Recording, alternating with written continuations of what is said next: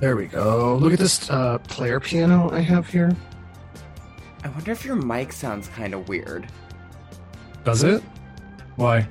It sounds like there's two of you. Like really close together? Or like, is it a really bad... I mean, you sound fine. Wait. Wait. Do that again? Wait. 1 second. I'm seeing... Because my recording sounds fine. Uh-huh. Oh, I forgot you're recording. No, I'm not recording. I mean, right. I just did a test record. Oh, is that okay with you?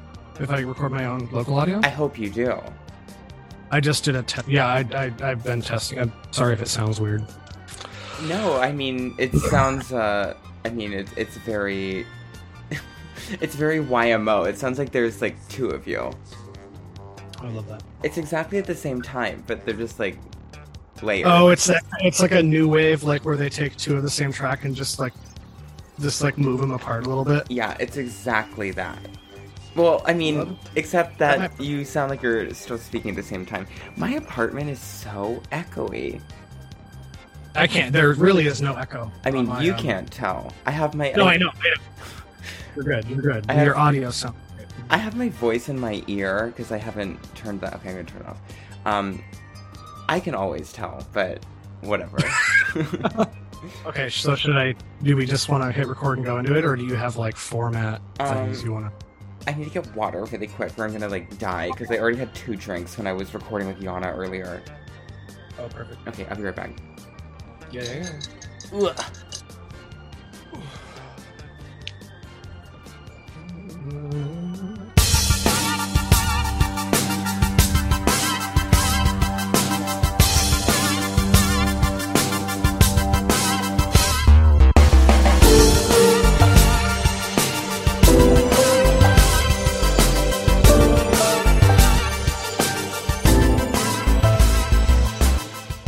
こんばんは. It's Zach Langley Chichi. I'm so popular, and today we are doing one of the most important episodes on my show to date. We are discussing Yellow Magic Orchestra in a special 2-part episode. Today we are discussing their Ouvert from 1978 to 1981. And I have a really special guest to go on this probably 4-hour journey that I'm recording at 1 a.m. Who are you? I'm Grant. Hi, Grant. At Based Sodomite. What are you doing? So can I tell you how I prepared for this? Yeah, sure. So we were originally, we were going to record one Saturday night for me, Sunday for you, and then you wanted more time, justifiably, because it's so much content to cover, etc. All of your, I don't know what kind of stuff you were preparing for it. Then we said the next weekend, but I didn't realize that you meant a day before the previous weekend. Like, I didn't realize it was going to be Friday night, and then we were recording my podcast.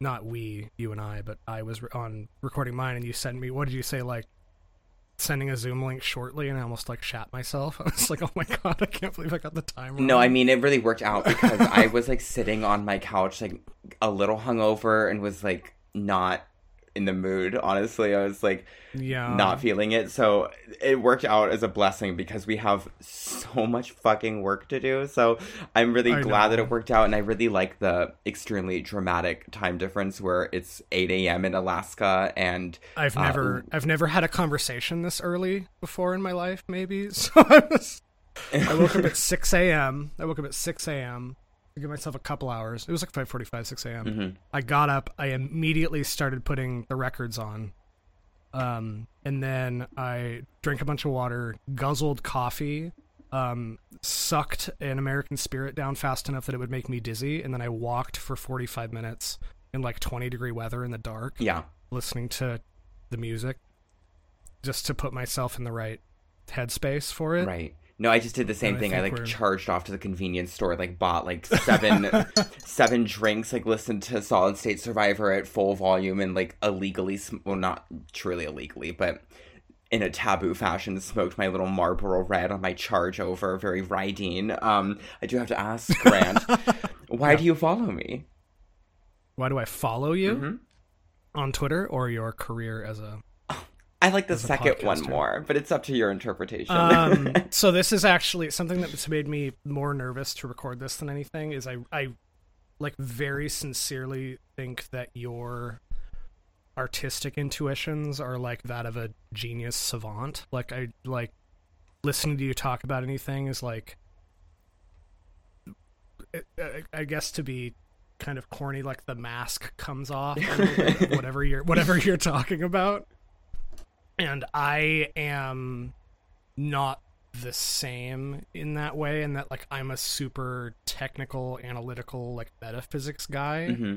So whenever I discuss art, it tends to be very dry. Sure. And so I really respect everything you have to say about any piece of art I've seen. Like, it's like... I'm so flattered, thank you. No, I'm very flattered. I really don't mean that to be like... I'm not trying to like brown nose or anything. Like, I literally have told people that. Oh God, no! That's the most beautiful answer I've ever heard. Well, I guess I don't know how we became connected on Twitter. I imagine it's like through the Perfume Nationalist sphere or what have you. Like everybody, yeah, you know, yeah, something like that. But I had the privilege of going on to Contra Gentilis, which you co-host on, and it was just you and me. Yes. We'd like messaged a little bit before, and then we just had like a 2.5-hour chat that ran the gamut of Inca music, Marxism, Foucault, and I was hungover and I ate too much candy during the podcast. Oh, I had that giant plate of anpan. That's right. And I remember leaving the conversation like being like vaguely irritated. I was like, I'm right about Marxism, and this faggot is wrong. Was like... Well, I also did a really, really bad job of... I was like... So I bought 2 bottles of wine because it was... Well, I bought 2 bottles of wine because it was supposed to be Jeremy and I on Zoom. And then he says he didn't ditch me, but he ditched me for like a family dinner thing that they planned after the time we'd scheduled. So I had an entire bottle of wine to myself with like just fistfuls of red bean paste. Oh, delightful. Like, I did a horrible job of explaining my views on Marxism, which I think was appropriate for the conversation. Oh, it totally was. And retrospectively, it's the perfect conversation for the initiation into our cute little friendship that we have, because I have, from that really sort of endearingly awkward conversation that we have, I really appreciate what you do, and I think your show is such a delight. Your most recent episode that came out, I think, on my Saturday or Sunday morning or something, I listened to it on the way back from Kamakura when I was really hungover and the sun was really bright, and I had an hour on the express train, and hearing you scream your heart out and toil to express your feelings about art was truly transcendent and a really high peak for your podcast, I think. So I think it's really beautiful narrative flow that you had that explosive conversation about artistry. About music. Yeah, and music specifically. I know, and that was just, I actually thought about that. What was that? That was the Amelia Earhart Famous for Failing episode, which I guess really didn't have much to do with the episode. I just thought it was a funny title. I was thinking about it, like, walking away. It's like, Jeremy's the only person I can yell like that at, and he just thinks it's funny and we're friends. Like, it's not a big deal. I mean, that's like my friend David when I yell at him on Gangbang. It's like, you know, it's absolutely the same thing. You have that friend who you can attack, but it was so cathartic. Yes. And between your show and my own and Perfume Nationalist, I'm really enjoying kind of the Rush Limbaugh era that these podcasts are going into right now, because everyone is kind of like beginning to scream on their show. Like, we just had, like, Jack do, like, 3 episodes in a row where it was, like, the... Like, yelling. It was, like, the Fountainhead episode, like, followed by the Legally Blonde episode where it was, like, full volume emotional, like, beautiful screaming. And I did the same thing on my Godzilla episode, and I think that now is the right to apply that screaming to YMO. Yes. I think they'd appreciate that. I think so, too. So... They're probably asleep. I don't know. But they're all quite old. I would pray they're asleep at this hour. But, okay, this is a really major conversation, and I have to frame this correctly before we really get into it, because YMO has been one of the specters that haunts my show, but hasn't, like, come up as a topic yet, which is what Evangelion was, until I talked about it with Dasha. But I talked about YMO on several episodes, including my J-pop episode with Ronald, and I talked about it with Jesse Lanza, who is a musician I really deeply respect. And so now I'm harnessing all of that energy to discuss what is basically the confluence of every single one of my artistic interests between homoeroticism, political radicalism, pop music, makeup on men, Orientalism, Japan as an aesthetic, masculinity, femininity, sex, and death. It's all it's all here. Amazing. It is. I at the end of every album, I have not had words for a while. Mm-hmm. To even discuss it, and then I have to listen to it like 5 more times, and then I finally understand what's going on. I feel like I do, because then I'll listen to it again, and then there's like a new thing I discover about it, and like whether it's sound or tone or something, or like I hear a lyric I didn't notice before, and that like prostrates me on the ground. Oh no, truly. Like, I don't know. I mean, this is the other thing, is that not only is it all the things I mentioned, but in the practice of it, this is also one of the pieces of art that I aim to center my show around, which are the pieces of art and culture that so dramatically move my heart and spirit that I'm irreparably different after it's over. And YMO is absolutely one of the few relics of perfect art that I hold dearly in my heart, and has informed the entire narrative that I have around my daily, like, walk to work, or like how I read my diary. I literally hear Solid State Survivor. So this is absolutely a pivotal and crucial piece to understanding I'm So Popular and me, and I cannot understate that enough, which is why we're doing this enormous, like, probably to be 4-hour episode. I've already made, like, probably, like, 20 minutes of interludes, like, for the whole thing. I spent hours preparing for this. I've re-listened to everything. We're gonna go all the way into this. And, you know, people have a thing where if they don't know what art it is I'm talking about, maybe they'll skip the episode or, like, bookmark it for later. And this is not what you're supposed to do. You are supposed to listen to the episode and then look at it after, because you can understand it better if you hear me tell you how to understand it first. Yes. We did the work, you didn't. We did the work, and just it's like reading Bible commentary or something. It's the same kind of, like, don't look yet, just listen. Exactly. So it's like, I want people to listen to this, and then they can go and begin to dig into YMO on their own, because no matter what we say, there's no human way to describe, like, we're not even touching the entirety of their career and all 3 of these men's, you know, musical input, but the fucking 6 years that we're doing, like the 6-7 years that we're talking about, is so enormous and moving that you can find something else for yourself in it after you listen. So yes, today we were talking about Yellow Magic Orchestra. Grant, how did you first hear about them? Okay, so, and I know I've discussed, this is another thing I've talked to you about before, I'm a huge fan of, like, Kaiyokyoku and stuff like that. So, like, I don't know, I think you could probably say it was just right after the war. Like, it's like kind of a very Western-inspired genre of Japanese popular music came about that really kind of fused American pop sensibilities and, like, big band sensibilities with enka and, like, other traditional Japanese, like, ballad music. So, like, Misora Hibari is still one of my favorite singers of all time. I weep every time. And I wrote for the Japanese program at the university. I had to write like a several page thesis thing on some kind of thing I was interested in. You know, it's kind of like one of those patronizing assignments they give you in language courses where you just have to like write, you just have to prove you can write the language well.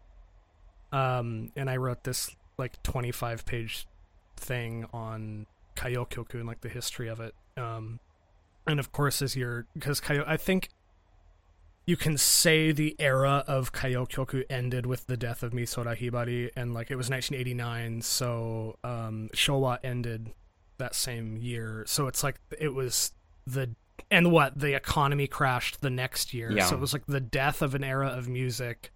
The emperor dies, the economy crashes, and like it's kind of a beautiful confluence of tragedy. Mm-hmm. And but like in researching that and researching Japanese music enough, you come across Yellow Magic Orchestra. Like if you're talking about anything from the 80s, like it's referenced in text. And I had heard like Firecracker and stuff, but I hadn't like really done any kind of deep diving into it until you asked me, because I thought I didn't really. I knew that they were they were like the most popular band in Japan in the early 80s. I knew their inspiration from like they drew inspiration from like Martin Denny Orientalist music and stuff. But I didn't know how listening to it would like rend me completely empty like it did. I didn't, because that's my favorite thing in the world. Like that's the reason I'm like a huge fan of like Alice in Chains, Soundgarden, like grunge music, is it kind of does the same thing if you listen to it right. Yeah, I didn't really have anything to say when you asked me. Well, I think that's beautiful. I'm really glad. I really had like vaguely heard of them. No, I think that's lovely. To answer your question, because like, now you're fully enmeshed. Like now you're like stuck in it, because YMO is one of the most important bands, not only like in like the history of like Japanese pop music, but like general electronic music. Hip hop music, that's right, dance music, and as we house music, right? Like as we go through the albums, like everyone will kind of like see like where these things like start to happen. But they innovated a lot of technologies, like the way they made music has made a major imprint on how music sounds, and so they're like very like academically known, especially like in like in ways that people talk about what technology is being used, and yet like the heart of this music remains relatively unknown. And I am always like really like chipper to see like people like being like, oh, I love YMO on Twitter, because I have been pretty much like solitary in my adoration for them up until I met my friend Ivy, who I also watched Twin Peaks with this past year. And this band is so special to me because of all the reasons I listed earlier. And I think I first encountered them maybe in college, and I don't remember how, but my first album was Naughty Boys, and since then I've had such a deep adoration for them that I basically compare everything to them at this point. Like all contemporary music is like a derivative of that to me. So, well, I think it literally is. I think that because their first album I think like sold 500,000 copies in 1978 in the US, and that was almost unheard of for any kind of like Asian like music right in the US. They were on Soul Train. Literally, did you watch that video? Oh, did you watch those? I did. That was spectacular. I cannot believe like I don't want to get too much into it because it contains music from 2 albums, so I don't want to like... Right. No, I know. I'm like biting my tongue about this, like just trying to introduce them, but it's so hard because I immediately want like to start spilling over with emotion about it. I cannot believe my jaw drops every time I watch them play Firecracker on Soul Train, because it's totally unmoving Japanese people in like fascist uniforms that they designed for themselves, standing there playing synths while like all these like black people like dance around. It's incredible. It's a song made to parody the American concept of the East, and they played it on Soul Train. It's just it's exactly it blows me away. Yeah, and there's like this lovely Guardian interview from 2008 with Sakamoto Ryuichi, and he was like, "We are playing this music, and there are no white people and no Asian people. It's only black people." And yeah, I read that. That's so good. The Guardian had to issue a correction, and they're like, we may have mistranslated this to make it sound racist, but it's like not like racist. It's that like they made dance music that would have such an irrevocable like foothold on hip hop that it continues to be sampled now, that like it was absolutely in every literal sense of the word stupendous for them to be doing what they were doing in like literally 1979. Yeah, I so do you want to go into the first album? Yeah, or should we so talk about how they got, before we get there, so, I should introduce vaguely what they are. I think maybe people have an idea, but they are a Yellow Magic Orchestra. YMO is a group of 3 men, mostly led by Hosono Harry, as he is frequently known as. And he was the one who initially started the group, and alongside him is Sakamoto Ryuichi, who people know most well as a composer and an electronic musician in his own right, and Takahashi Yukihiro, who had his own long run of synth pop records in Japan. In effect, it's a boy band, but they produce electronic music. We'll just say that for now. It's a lot of things. It's a band. It's a band of boys. That's right. It's a band of boys, and they. I guess that's really all I need to say to introduce them. So, should we talk about the first album? Yes.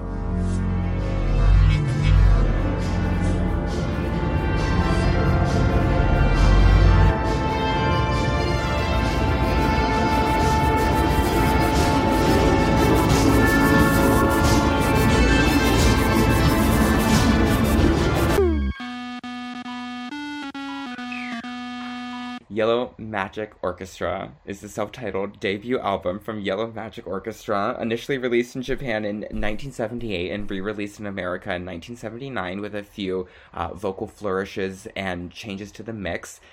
And this was not my first exposure to them, but it remains one of the footholds I have in their music. But what did you think about this album? Like you said earlier, I cannot believe that it came out in 1978. Like, the sounds of the album, the way it's mixed, the instruments they were using, namely almost all synths. There's some piano parts, and Takahashi plays some drum lines and stuff, but the fact that programmed electronic music like that came out in 1978 is pretty crazy. Absolutely. No, it's crazy. And every time I go through any of their music, I hear sounds that weren't there the first time I heard it. Yes, and it's interesting how they purpose sounds for things too. Like one of the standout I don't know if I can say it's my favorite track on the album. Shimoon is one of my favorite. It's one of my favorite YMO tracks in general. Wow. Just it's this beautiful old school, almost like movie score ballad kind of thing. It sounds like something from Lady and the Tramp or something. It's like just this beautiful kind of jazzy theme that kind of reinvents itself over and over. But I remember the first time I heard it, I could I don't know if it's the bass drum sound they used. It's obviously it's synthesized, but it sounds like someone whacking a metal trash can with their hand. Like it just, I don't know if you... No, I know exactly what you're talking boom, about. Boom, boom, boom. It's just this it's like they're hitting a dumpster with a bat or something. It's just this resonating, metallic, empty, hollow can sound. No, yes. That I just totally entranced me. No, I know exactly that sound that you're talking about, which is insane because this album is just littered with like these like really idiosyncratic sounds that like you can describe that way and everyone knows exactly what you're talking about. But the general sort of noise of the album, if you will, is that this record was created initially as a one-off record by Hosono, and he enlisted Sakamoto and Takahashi, who were kind of, what's the phrase? They were like session musicians. That's it. They were like session musicians for him. Well, they were all like music students or something, and they ran in the same circles, and they'd all been working on their own solo material that all came out around the same time. Right. So during this moment, Sakamoto had just graduated from a music program, and he was like studying music academically, and Takahashi was like more of like a sort of like pop musician, and then Hosono was like doing kind of like jazzy inspired stuff. They'd previously worked together before, and then they got together for this record, which was kind of supposed to be for their label like a one-off parody of the Western notions of Japan. And the record is quite short. It's about a half hour long and only 9 or 10 tracks, like depending on which version you're listening to. And the sound of the album is literally the racist Asian music that everyone can hear in their head when I say it. It's a da da da da da da da da. Like it sounds like it's like chopsticks on a harp or something. Yes. Yeah, it's that. But it's registered with such a deep like integrity and commitment that it jumps over the stereotype or whatever and then becomes this sort of like transcendent album. And one of my favorite qualities of this, which YMO introduces in the very first track, which is Computer Game, and this song is just nothing but bleeps and computer noises. And one of my all-time favorite things about YMO is their obsession with being annoying. And one of like the true trademarks of their music is like irritation. Like there are so many annoying hooks and so many obnoxious like punchy little like refrains that like anyone else kind of handling this, you would write them off as garbage, but they know what they're doing when they're annoying you. It's amazing. Like on that track Shimoon, and I want to obviously talk about the other tracks, but that's one of the standouts is that there's like that da da da da da da da da da, but when they go through it the second time, they have this other sound going like it's like this weird like it's like an anti-harmony they put over it after they've established the theme the first time, and they just keep adding those, and they keep adding noise filters and stuff, and the vocals, I mean, for their entire discography, the vocals are almost like totally inscrutable because they're so many filters, the Japanese accent on top of the English, it's intense.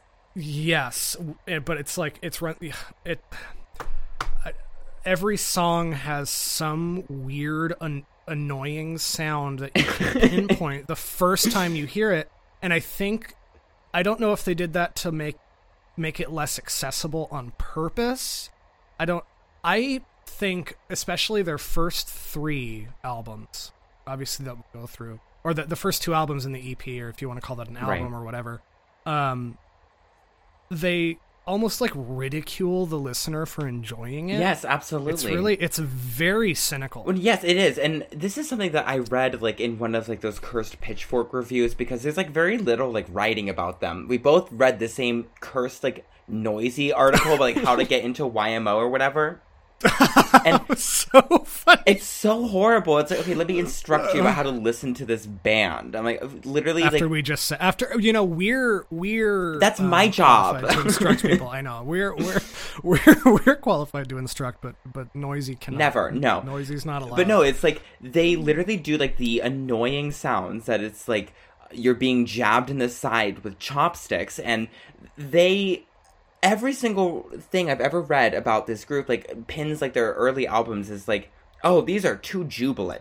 Like, these are too joyful. Like, these are, like, saccharine, and like, well, they do come off as kind of silly the first time you listen to it. They do. Like they do it is like inherently parody music. No, it's not, yes. It's supposed to be kind of, I don't want to say dumb, but it's supposed to be like totally flippant. Right. It's not. No, I mean that's the whole intention of the initial project, was like to create like the sound of what the West thinks of the East, and then just put that on display. And of course, like the display is like this like morbid elevator music from like the most intense mall you've ever been in. Like I imagine like the entire mall just like smells like Prada candy, and like everything is like lit like bright pink and gold, and you have a headache, and like you just like you smoke too many cigarettes. It's like you're walking around getting bludgeoned by this record, and just like how like that's positive it that's sounds. How like Cosmic Surfing sounds exactly like, it sounds like that's the elevator music song to a T. I'm sure they literally play it in elevators. Okay, this is actually a quality about YMO that I've also never heard referenced before, but like they have repurposed their older music for like variety TV in this country. Like they will play like Writing and like Tampu and stuff like all over the place, like in their like commercials, because like they have like that jolly like, you know, capitalist jingle. But if you're just like listening, you know, without kind of paying attention, it does sound like something that like might pass through your head. But it's actually a knife that is stabbing you while you listen, and it's very upsetting. What's really, for the past 2 weeks, I've had this weird mounting dread anxiety about everything. Just like I'll be sitting at work and I'm like, I need to die, I'm ready to die, I'm gonna jump out the window, I'm like, I can't do it anymore, whatever. And then I just know, I thought about it and I was like, oh, I have whatever the art commentary equivalent of Blue Balls is, and I'm just like, it's like I've been sitting on this music and saying nothing about it to anyone for so long that it's poisoning me. Oh yeah, like I think I could like when I went to the Kamakura this past weekend, I saw like a Instagram video of like me playing Rage Cage, a popular college fraternity game with some of my girlfriends here, and I like leaned over in a white shirt and like looked a little fat. And at first I was like, I'm getting morbidly obese, like I have to start exercising again. But then I realized I'm just bloated with art commentary because I had been like dying to talk about this. I know. Yeah, it's their catalog becomes increasingly dystopian in a way. Mm-hmm. It's dystopian political themes and ideological themes are like obviously a major player in their philosophy as a band and kind of what they put out. But I don't know if I don't think the first album, as amazing as it is, I obviously didn't have like a fully formed concept of what the band would be. They didn't know what they could do with it yet. It was just a one-off. Yeah, they didn't know quite what they could do with it yet. At the same time, like they still have such a complex thing going on because, you know, we've kind of like touched the surface of like the mall music that's out to kill you, but like beneath that is like the tragic narrative of like Susie Wong. Yes. Which is because, you know, one of the, you know, things about doing like, I literally almost said something so racist and caught myself like really quickly. They're gonna clip it. No, I was very close, but I didn't say it. The thing about the chopstick music that they do, you know, when they're like doing like the da da da da da da da, like when they're doing that, they also have like beneath that like this lyrical imagery of like Susie Wong, who you can come visit in Japan, and she will make you happy, and you will be relieved, and it's like. Is that La Femme Chinoise? Yeah. Is that guy? Yeah.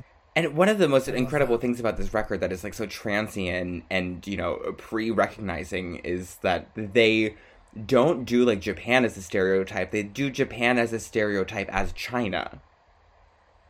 Yes. And I think obviously that's intentional. Of course. Because especially in the 70s and the 80s, I don't remember when he gave the interview. Sakamoto gave an interview in GQ.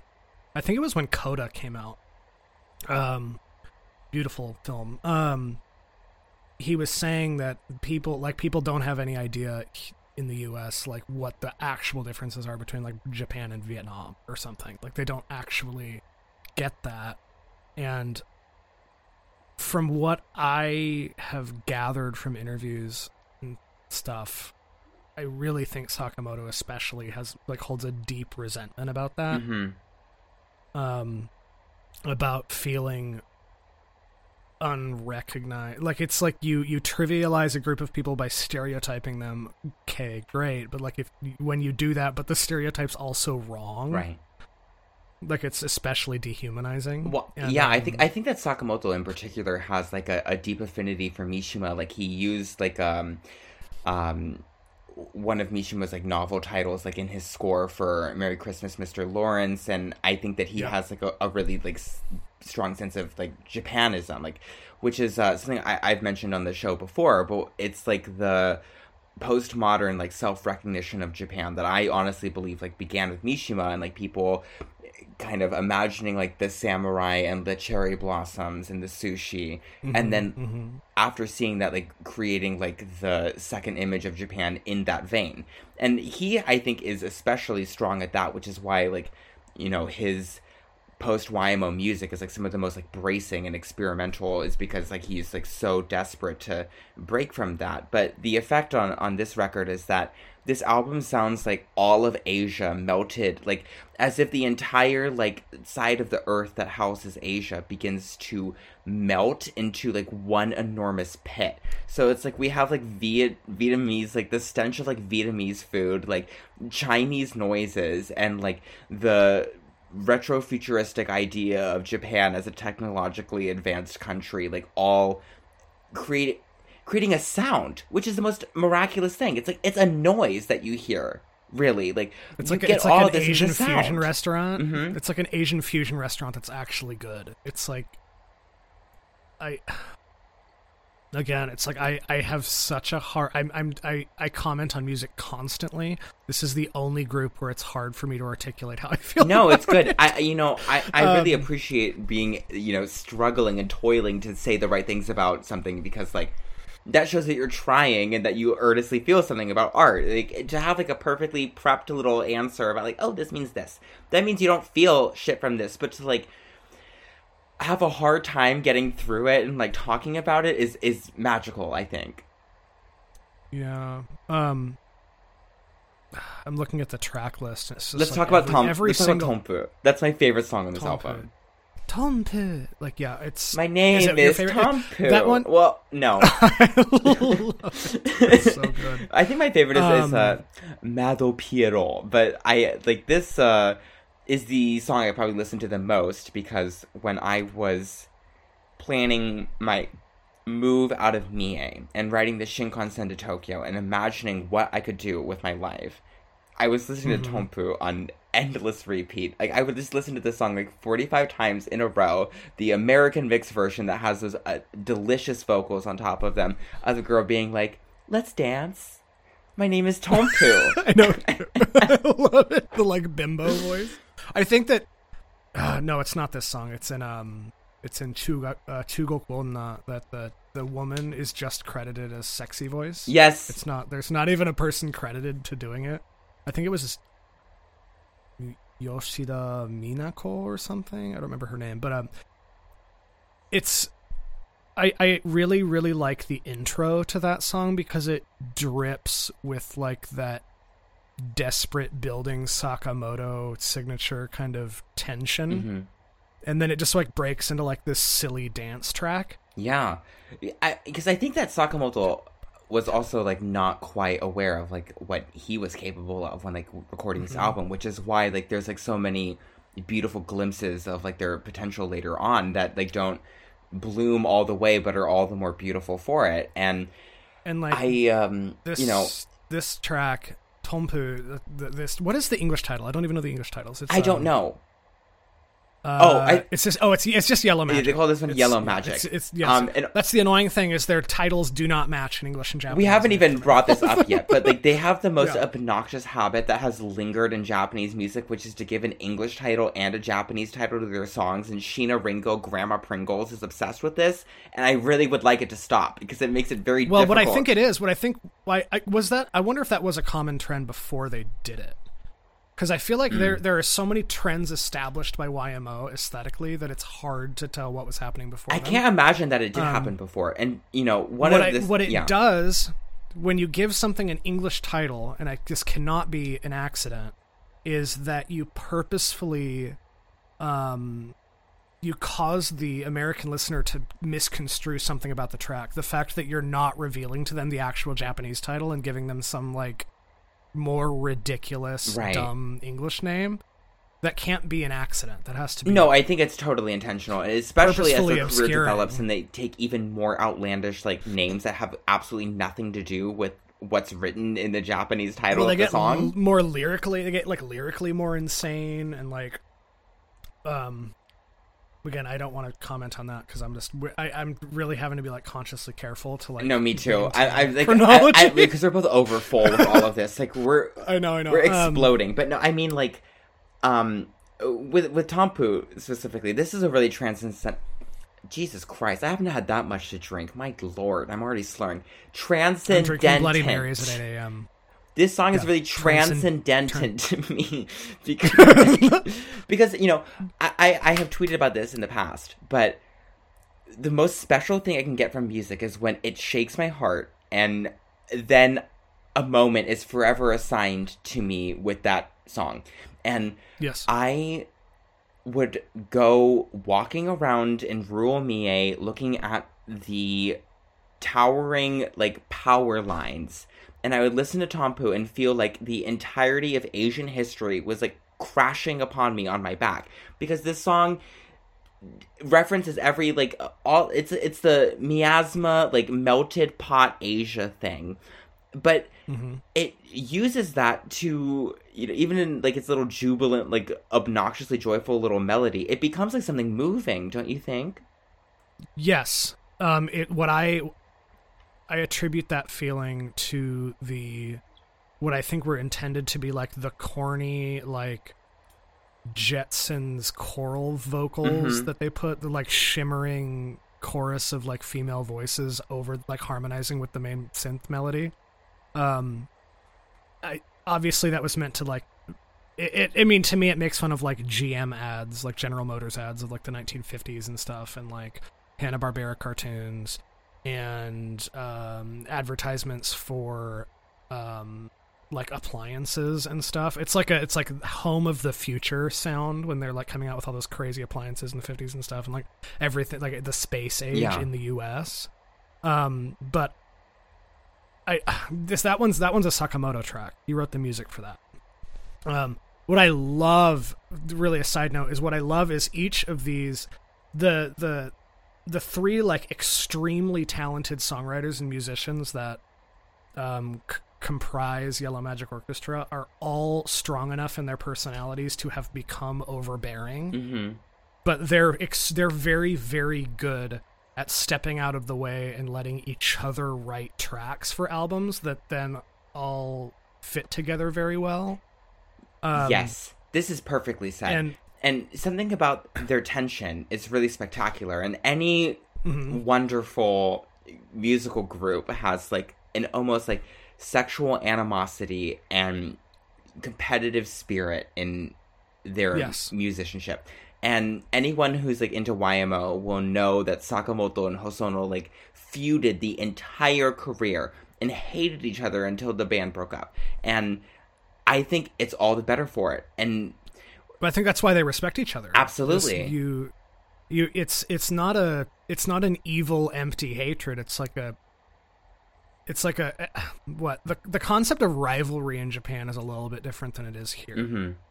It's having a rival's a good thing. Oh yeah, because there's something they inspire you to greater heights of achievement. Yeah, because it means you're cute little gay friends, sparing the hand job. It means you're pushing each other onto better good. Yes, it's very Greek Foucault, honestly. And to finish my thought about Tompu, and why I think it's so moving is Sakamoto of the three is the composer. He's like the music theory nerd. That's right. So his harmonies tend to be extremely complex in their like the chord voicings and stuff, and the way that notes kind of trample over each other. And in those like home of the future appliance car, like forward look, Chrysler forward look, singing chorus, sparkling voice symphonies, he's doing a lot with the chords. Like they're not just normal. It's not just a normal progression. Like he's throwing almost dissonant notes into each little like up and down. Yes, and it makes it all the more satisfying, and that's why it pulls off into such an emotional realization. Yes, that's where the tension comes. That's in music. That's where my favorite brand of tension comes, is like notes where they don't belong. Yeah. And that's a Sakamoto thing, and anyone who's a Sakamoto fan will understand that. Yeah, no, and I mean, the other thing that I think is so powerful is when an artist like sits in a cliche that they know is there, which is obviously the whole point of this album, and then they use that to deliberately provoke the sublime. And for me, like, the most powerful moment of that on this record is like the bridge over troubled music to Mad Perot finale moment that is on the American re-release of this record. And it takes all of like the gloopy, like, Asian chopstick geisha computer bullshit and then turns it into like this like frightening, like spinning little ooh. Yes, it's and amazing. It's so beautiful. And I was having a cigarette in the alley outside of work, which I'm not allowed to smoke in anymore, apparently. And yes, I'm actually listening to it right now so that I can. Yes, he hits that synth note, and that's the thing. The beautiful thing about synth music that I think it's worth commenting on now, and I'll probably comment on it later because it's a constant, yeah. Now, is this album and Solid State Survivor and Multiples is like a weird Zolshoku is like a weird album that doesn't. I don't know how to say it yet because I don't want to talk about it, but it's a weird one. Mm-hmm. But those albums were experimenting with the sounds they could make because all of this technology was like essentially brand new. Like I think Moog. I know they were using Moog. They were using Prophet synths. They were using Oberheims and stuff. All of this was like extremely expensive cutting edge equipment in the late 70s, early 80s, especially in the 70s. And that's, I don't remember, I think it was Sakamoto was experimenting with these new machines in music school. And like his album, is it B2? Mm-hmm. B2 unit? Yeah. B2 unit is literally just an experiment of like what sounds you can make with this new kind of musical technology. And that moment in Bridge Over Troubled Music into Mad Pierrot is it's a little experiment in modulation. You couldn't really do that before, where you take a sound and you go like it's a vocoder thing. It's not. Oh, it's a modulator. It's a. What's the difference? I don't know. This is what I'm a music equipment nerd. See, this is this is why we're here. It's because it's a vocoder. This is giving me dark ballet, Madam X. You can tell me what it actually means. There's a piano next to you right now. Like I know. Wait. It's out of tune. Okay, sorry. I can play some Oriental stuff. No, I'm not going to. I can do the chopsticks. Can I do that? Wait.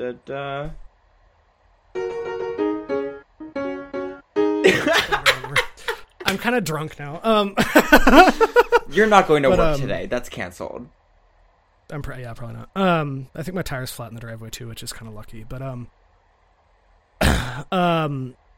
modulation. I don't know if I'm enough of like a nerd to like articulate it correctly, but it's like Reverb is modulation. Choral effects are modulation. It's when you take a sound and you start applying filters to it. So it's like wah wah wah wah wah wah wah wah wah, like that kind of thing. That's a modulation. That would be like a tremolo modulation or just something. Like they're experimenting with modulation, like ways to modulate sound that had not really been present in popular music before. Right. And that whole album is dripping with it.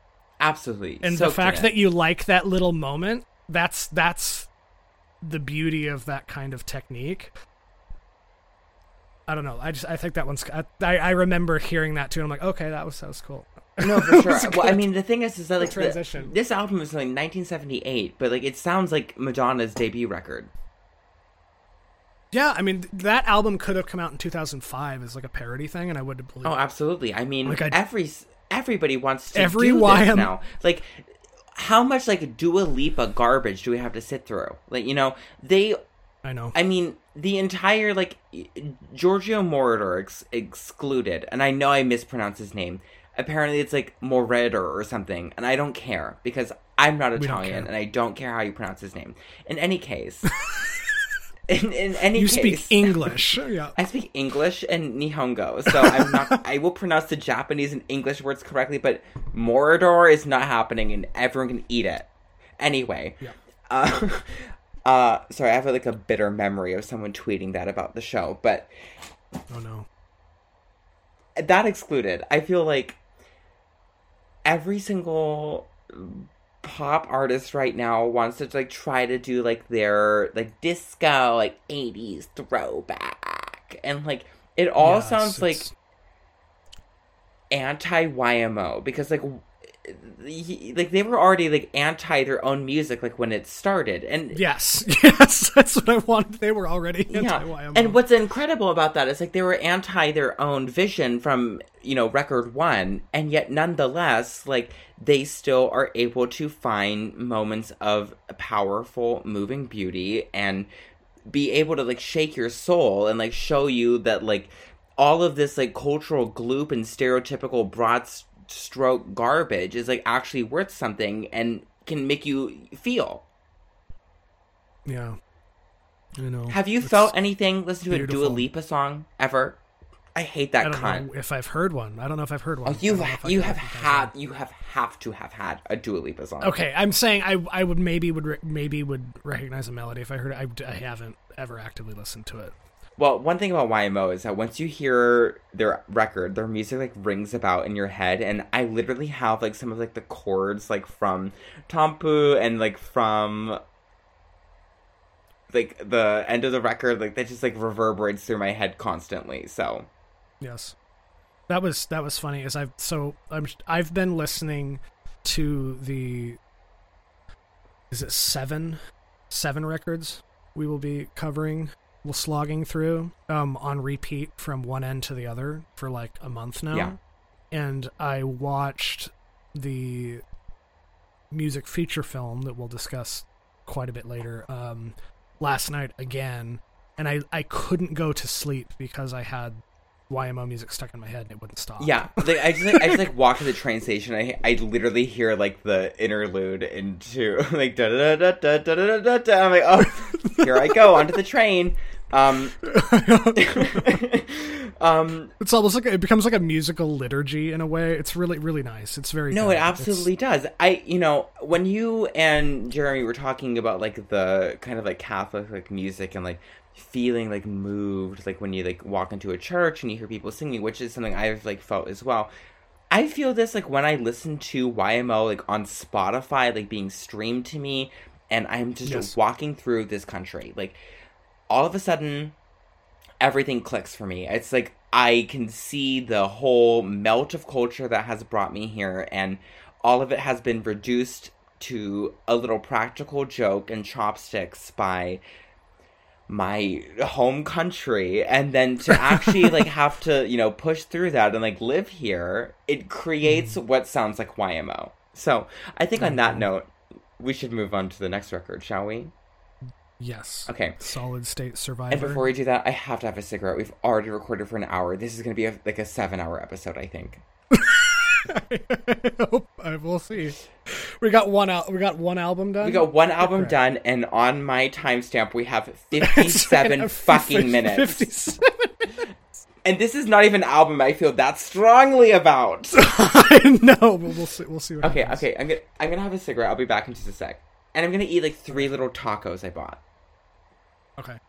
Because otherwise, this might get really disastrous. Okay. You want me to keep rolling? Keep rolling. Are you really okay to like take off work today though? Yeah.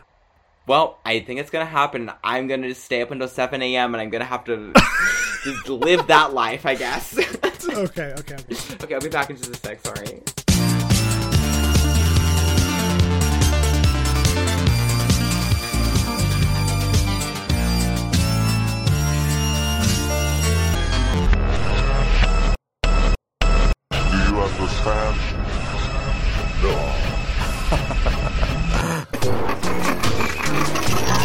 Japanese are kids, you know, monkeys, they have small cocks, you know.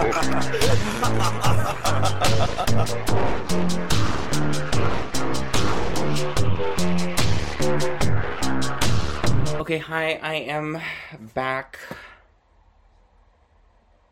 Nice. Okay, one thing I wanted to ask you before we get into Solid State Survivor is... Yeah.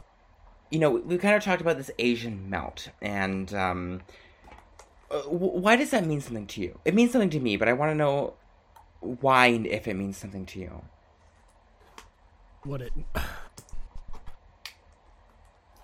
I don't know if so...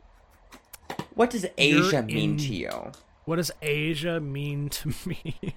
I have this weird kind of almost resentment of it because, you know, I've talked to you before, like I spent a lot of my early adult life in a Japanese program, like being a liaison to like dozens of Japanese exchange students and like doing interviews with universities in Japan. I was like the star Japanese student at the university.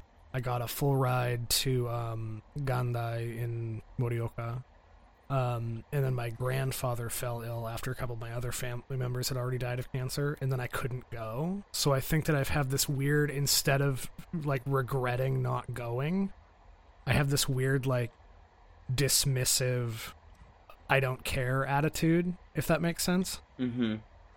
Not to be like totally dour, but like, I really think that that's kind of how I operate, right? Like, I don't know. It's. I have an incredible... I've read quite a bit about, like, Chinese communist history, and, like, I have a lot of intellectual understanding of the East, but I've never been to the East. Mm-hmm. So I don't have a whole lot of experience aside from all the people from there that I've met and spent time with. Why don't I care about the East? Why am I here? This is one of the animating questions of I'm So Popular, I think, is, like, how did this happen? And I mean, like, the easy answer is that, like, I'm a weeb, I guess, but it's deeper than that, because, I mean, weebs come here, and then they, like, burn out, and they go back home. I'm still here. Yeah, I have a friend who was living in Tsushima and Aichi, pretty close to where you, I think... Where I was, very close. I was in Aichi previously, like, basically. I think that it's between where you were in Mie and Nagoya or something. I don't remember. It's extremely close to where you were. And I think that people who are really artistically driven need to be in a place that has a cohesive artistic ethos in its kind of built into its culture. And the US doesn't have a lot of that. And I think that you would shrivel up and die if everything around you didn't make you want to do that. And, like, the U.S. doesn't provide enough for people who are desperate for the sublime all the time. Absolutely. That's so beautifully put. No, like, I live every day of my life just, like, trying to, like, get the sublime, and that makes me also seek the abject, so I have to do horrible things to my body and to, like, my sex life or whatever to, like, make myself feel anything. Yeah, you have to contrast it. Yeah, right. Yeah. And this is why Henry Miller spent all of his time in France. It's because it's like, Yeah. you can't feel the way I do if you're at home in your country. I need to feel like an outsider in some way. And like, even then, Yes. I don't know, because it's like, even as an outsider, I feel like I'm like more in with like Japanese culture than a lot of people who live here are, because I can actually speak the language to a moderate degree. Yes. Yeah. Well, and understanding the language of a place. I mean, Henry Miller could never really helps speak you real understand. French. Yeah, but if he had, it would have been better. He would have had a better time, because speaking the language of a place gives you cultural insight that you wouldn't have if you didn't speak. Yeah. And incorporating an understanding of a different language actually changes your person. That's why, like, me being fluent in Spanish and spending a bunch of time around like South Americans and stuff. That's when people talk about how I don't have a ton of gay flair, but if I do, it's like an Argentinian flavor. It's like that kind of biting South American middle-aged woman sarcasm and like hatred for everything that characterizes my. That's what it's imparted to me to speak Spanish and things like that. And like I understand the Greco-Roman world really well, and like that's why like Greek and Latin metaphysics make so much sense to me, is because I speak a language that prepared me to understand it. And like speaking Japanese fluently and spending your time in it changes your being in a way. And now here we are. So here we are, washed up cross-dresser, starstruck for fame, desperate to prove herself. All she has to cling to is the cliff of YMO, which I'm like dangling on, trying to keep myself up as I have doubts about my weight, like Elizabeth Taylor, doubts about my star power, like any famous person that's ever existed. And we are looking in the face of Solid State Survivor. And before we talk about the music of this, let's talk about the cover. Oh my god, I love it so much. This is one of the most incredible things about YMO. Is I don't know who was doing their costume design, their album covers, and things like that. It's one of the most aesthetically coherent, like, musical projects I've ever seen. Absolutely. Every record makes sense with its cover. It's insane. It's beautiful. It's like, so what? I'll describe it. It's the three members of YMO in red jumpsuits with extremely nice shoes on, with two mannequins. One of them has like a little communist hat on, and the other one's like a hot woman, might be a prostitute kind of dress. I don't know. On like a chartreuse background with like this ridiculous Orientalist yellow magic font. And they may as well be mannequins in it. Like, it's so synthetic looking. Yeah. But it's a photograph. Well, I mean, it's a photograph. It's shocking because when I first saw this picture, I thought everyone in it was real because, as we'll talk about when we get onto Budokan, like Akiko Yano, who went on to marry Sakamoto Ryuichi, like, yeah. She used to do like vocals for them and like perform with them. So it's like, oh, like it's a woman. But like when you see the Spotify cover art, you like don't realize they're mannequins. I didn't realize until I bought the record at a disc union in Shibuya. That's crazy. Yeah, it's like, it's almost, does it look like it's like they're planning something with a communist or something? It's like, no, it's exactly that. Like, it's exactly that. It's exactly that. It's a cabal of the Viet Cong kind of thing. It's the Viet Cong and the Maoists like making a little evil scheme. It's like, so incredible. The leering Viet Cong member. I don't know why I'm like so convinced it's Viet Cong. But, like I am. It's like, there's Maoism. Well, the Viet Cong has like a sneaky, impish kind of mischievous kind of vibe that the Maoists don't. Like, the Maoists are very serious, while the Viet Cong is like a little bit more silly to me. In my yeah, they have like a scheming, like coin under the table kind of vibe to them for sure. I mean, they're Southeast Asians as opposed to Chinese people, but it's like a bartering culture. And these racial epithets. I literally was like, they're kind of like the Jews. They're the Jews of Asia. That's fine. Okay.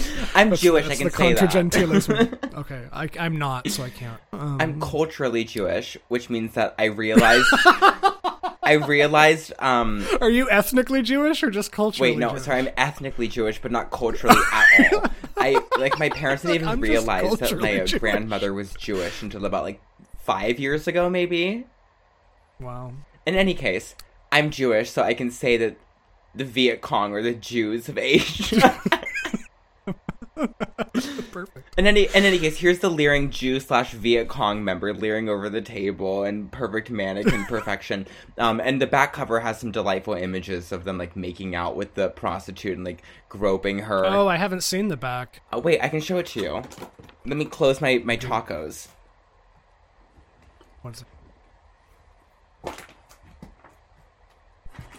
It's incredible. Okay, here it is. Oh my god. Okay, I'm sitting down now. Here's the back. Can you see it in this lighting? Oh my god, I love that. I know. Oh, they're holding the Viet Cong member up. They're so silly. It's so funny. Well, I mean, this is what's magical. Is because they do the... What they do is they understand the evocation of the radical political movements that have defined Asian history, and then they put it into their music and their album artwork in a way that's such a joke but also so perfect.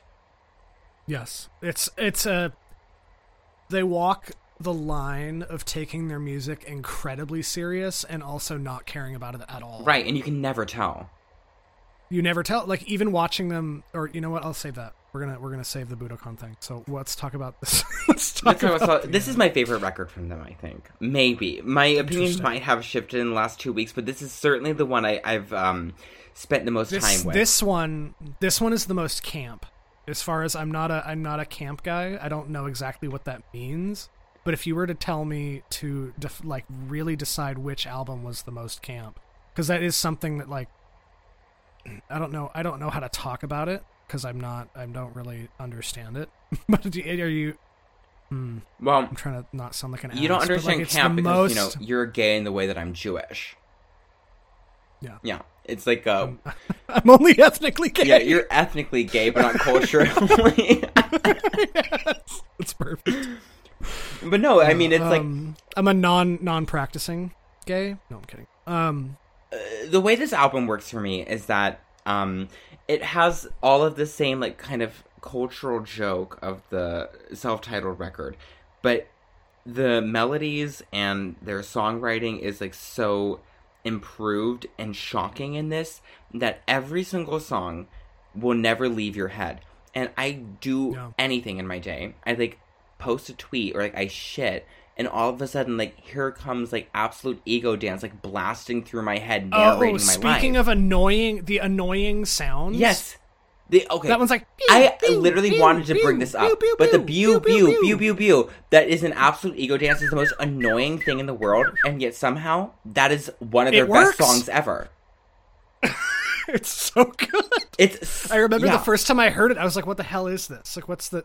It's pew pew. It's little robot kiss sounds, and it's pew pew pew pew pew. And if you think it's annoying when we do it, imagine listening to that full blast on your earbuds, because that's literally what I do in the train every day. Because they do that. What they do, they have the little robot kissing sounds. You know what I'm talking about. Don't turn it off. I want to hear more. I'm addicted to this song. It's crack cocaine. Oh wait, you can hear it in my thing. Yes, and I hope I can. Okay, so there's the little robot kissing sounds, and then when they bring the melody in, the little pew pew sound, the little jumping robot sound. It's funny as you can characterize all these sounds by robots doing different motions, little tasks, little robot tasks. The jumping sound goes away, and then there's the melody, and then halfway through they bring back the robot jumping sound, and it doesn't go away. No, it's there until the song ends. But what's really until the song is over, you have to listen to the robot evil whisper. Yes. And yes. I don't know what it is. There's always an annoying element and an evil element in every song. Okay. There's always this is what everyone is missing about YMO, and every critical piece of writing, which means noisy and pitchfork, which means every fart I've ever read about this, basically. It's they don't understand that this music is like absolutely sinister and out to get you and poke you with the knife. It's like it's dystopian. It's pop music written in an evil dystopian alternate reality that no one wants to live in. Yes.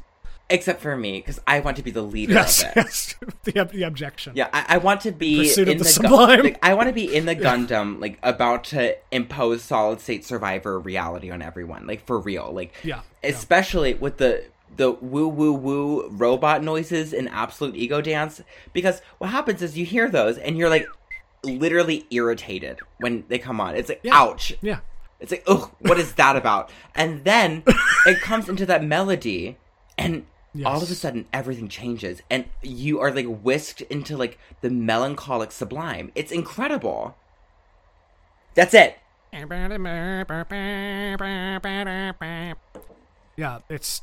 And then, if that's not enough, then they try to annoy you more by adding that bitch who goes, like, hi-ya, happy. And you know what? So good. I have listened to this song so many fucking times, like, processing it, like, trying to, like, swallow it into my spirit because I'm so, like, addicted to it, like, a drug. And it's, like, every time I hear that, I, like, can't even get embarrassed by it. Like, I can't be embarrassed. And, like, usually, like, joyful, like, positive expressions of emotions, like, humiliate me. This is, like, I think why this works is because it's, like, the semblance of joy. But what it is, like, a very dark, sinister suggestion. Well, especially so that track goes into writing, so which is one of the most amazing musical calls to action of all time. Yes. Like it's that and Behind the Mask, or there are certain songs that like if you put them on when you start driving your car, you feel like you're going to go like assassinate somebody, or you're going to war, you're going to like that's the thing about this album that a lot of the others don't, is like there's this album, I think each song creates a moment the best. Yeah. What do you think about, the first self-titled album has like a really clear statement about it. It's like a parody of the East, but it gets a lot more complicated with this record. Like what? Well, I think that every single album becomes increasingly complicated for the first 4 or 5. So what do you kind of take away like thematically from this body of work? I'm playing them all in my head. I don't, and I think that this is actually an album that I say purposefully has not resonated with me yet as much as some of the others. I literally knew that this would be the one that didn't, because this is the one that does for me. I knew it would. It's very interesting how I feel like I'm on the same wavelength as you all the time, but from different angles. Behind the Mask is like, so I think Sakamoto wrote Behind the Mask for a Seiko Quartz watch. That's ad. exactly it. And I wrote that in my notes, in my little Oscar Langley Shikinami notebook. He wrote it for, I have to find it again. I didn't save the link. It was really hard to find the commercial because I don't know if he's credited or not. But I found the original commercial thing.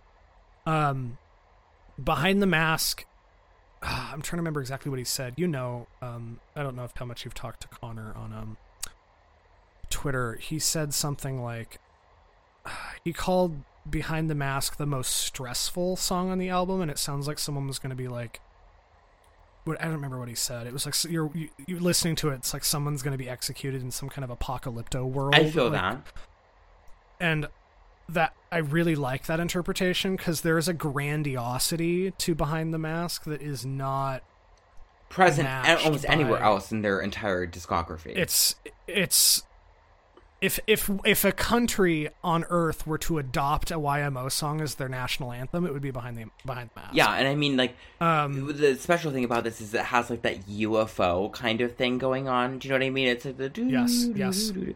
We're going to keep singing for the audience, and they can listen to me sing. I know. It's totally fun. No, but yeah, there's that UFO thing going on. There's the... Yeah. Yes, I know what you're talking about.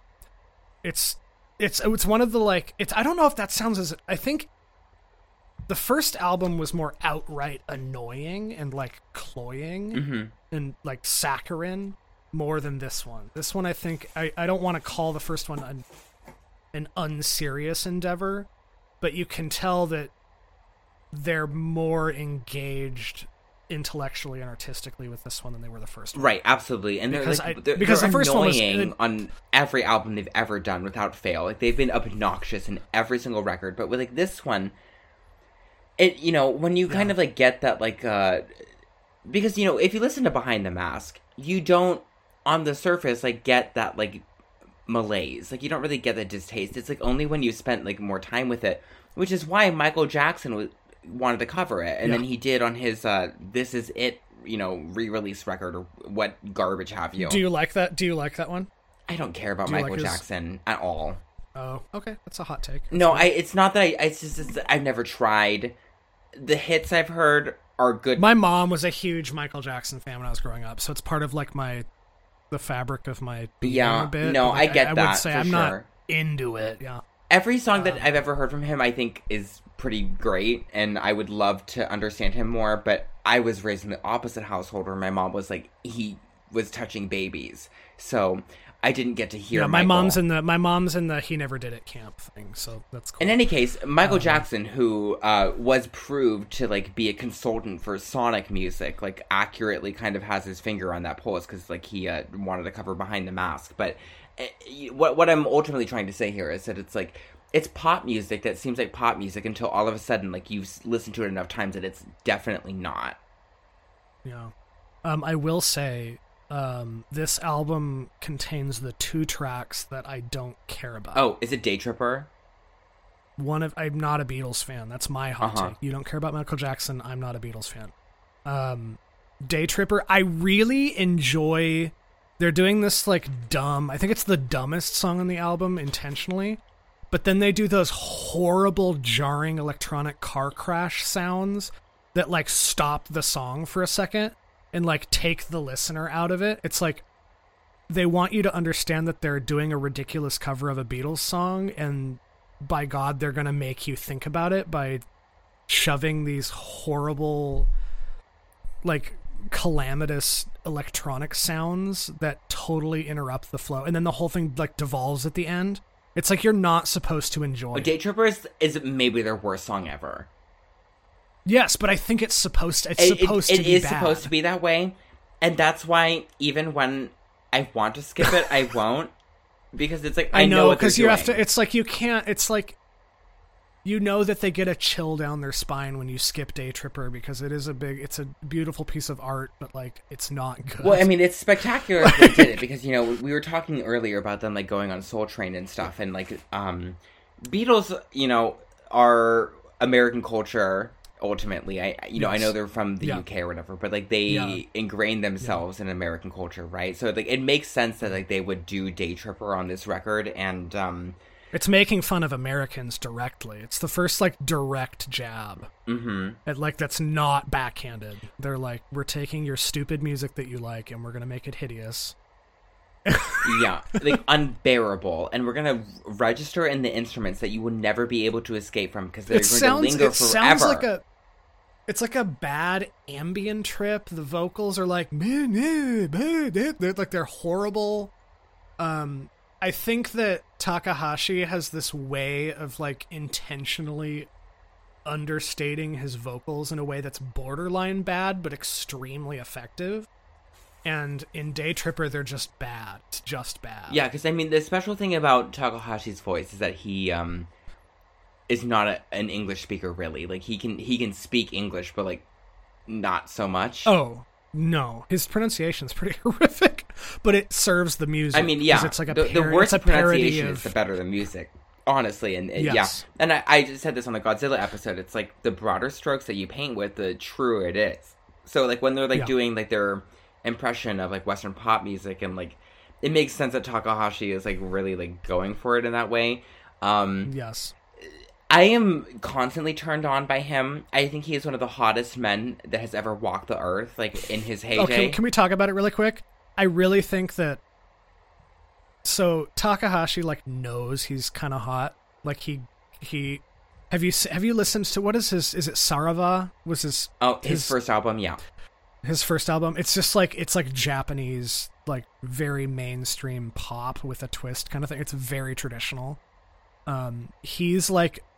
beautiful, but then Sakamoto's beautiful, but like very obviously is totally uncomfortable being beautiful. Which is why he was the heartthrob of the group, because like he's so awkward. Yeah, because the I wrote this down from the Guardian interview. I'm literally pulling out my Asuka Langley Shikinami notebook to reference this, but Sakamoto referenced himself as the theory member of the group. And Takahashi said he's the popularizer. He's the music theory guy. That's funny. And Hosono said that he's the ideas. And Sakamoto being like the awkward like theory geek, but also like very like physically striking. We'll talk about it when we get to Onda Budokan. But it's like it makes a lot of sense that he would be the heartthrob for Japan, and like he is like very beautiful. But I'm a gay man, and simple male beauty really works for me. And Takahashi is the one. His little kiss of facial hair is very good. Is he the short one too? I think he's pretty tiny. I think he might be the shortest of the three, and the facial hair. Sakamoto's pretty tall, I think. Yeah, and then here comes Takahashi with his beautiful facial hair and his collarbones, and I am dead on the ground. Oh, you know what? I'll have comments about this in a second, but trying to think if I have anything else to say about Solid State Survival. We haven't talked about Technopolis, which is important to me. It's amazing. Tokyo. It's like Tokyo. I mean, that one's obvious. It's like the HNOPI. Did you know that Westerners say Tokyo as Tokyo? Crazy. Oh, yeah. But that song comes in as that was literally how it was spelled on. I know that's how it was spelled. Tokio for a very long time. It didn't go to a Y until relatively recent. Didn't know that. Yeah, it was spelled Tokyo for a long time. What I want to say about this album is that like it really does like the insurgent Viet Cong like guerrilla warfare thing as pop music extremely beautifully, and because it's very hectic. It's very organized, but like heated. It's busy and fast and busy and in your face in a way that none of the others really are. It's jarring, I think is what the word you used. I enjoy being jarring. Me too. I love to be jarred. The other song we're jar fiends. The other song I do not care for Castalia at all. That's so funny. I think I also think it's like not an essential moment, but when I had Solid State Survivor on my record player at a house party I was hosting, one of the girls looked at me and she said, this is really good. This is really good. When Castalia That's was the on. song that made her do that. The thing I really, it's because what I said earlier, I think is the truest of this song is this album creates like scenes in your head better. It's like it's very visual, and that's why I'm so obsessed with it. Is because now I'm like walking around Tokyo. Visual. I'm like on my lunch break, like smoking a cigarette, like looking to like where I'm gonna eat today, or like where I'm gonna go read my book, or like I'm on the train, or like I'm running in the rice fields, and all of a sudden, Solid State Survivor has like the soundtrack for me. This is the gay people epidemic. It's like prescribing music to your circumstance and then like lip syncing it in your head. Yes, I almost want to call it a soundtrack because it sounds like one, but it's like a soundtrack for your life in a way. And I don't know if that it's like a score for something. And Castalia is like the boring scene where the dialogue is more important and the music is just supposed to kind of sit in the back. And there's that, speaking of annoying, that like it's too loud. That never stops. It's jarring. And the thing, so we've talked about St. Vincent, something St. Vincent says. Or she has said many times, is she hates cymbals in music because they call too much attention. And this album, or this song, if any, like totally proves that like cymbals, but again, it's supposed to be annoying. It's not like an accident. There's nothing accidental about anything they did. And you know what's funny about this is like on my BAP episode, I went like into extreme detail about how obnoxious it is when people try to like obfuscate if they're like being intentionally annoying or not. But YMO they literally have never pretended that they're like not being grating. Again, there's a pattern of like making fun of the listener for enjoying their music. in a way. I mean, like, look at the cover. If you look at the cover, you know what they're up to. If you actually look at the cover and you see those mannequins, like, you understand something fake is happening here and you're supposed to be processing it in that way. It's like, maybe the reason I find BAP so obnoxious is because, like, after you called me a tranny, no offense taken. Thank you for perceiving me as a woman, I suppose.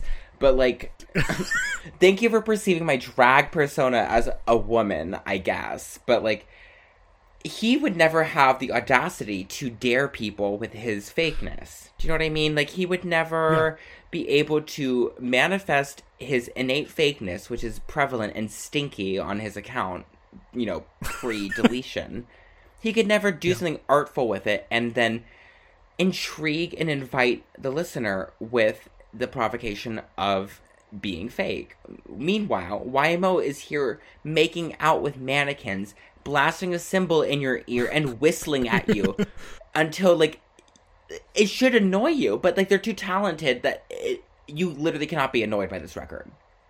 Yeah, they've conscripted an army of, like, deeply irritating robots to, like, yell at you. And you love it. But the melodies are so beautiful, like, you don't care.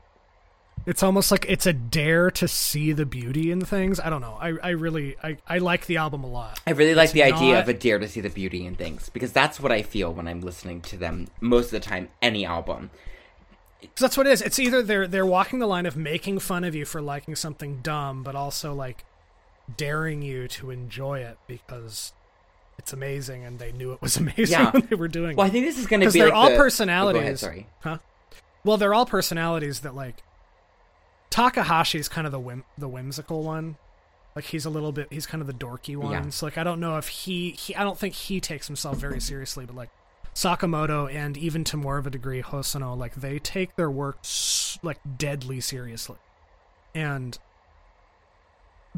to see them make, like, a joke out of something they would literally kill themselves, like Sakamoto, given the right circumstances and time period, would Mishima himself somewhere, absolutely, like, in public.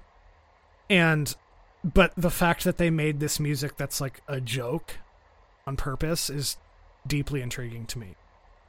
And, like, it's I think this is gonna be, like, the big struggle of the episode. It's, like, registering our emotions with it in full force, because, like you said, like, it's a joke that challenges you to take it seriously, and I do very deeply. It's like, I'm not listening to this every fucking day because I think it's funny, it innately scratches some itch in me, and, like, should I be nervous about the fact that, like, I'm so tuned into, like, this faux elevator music?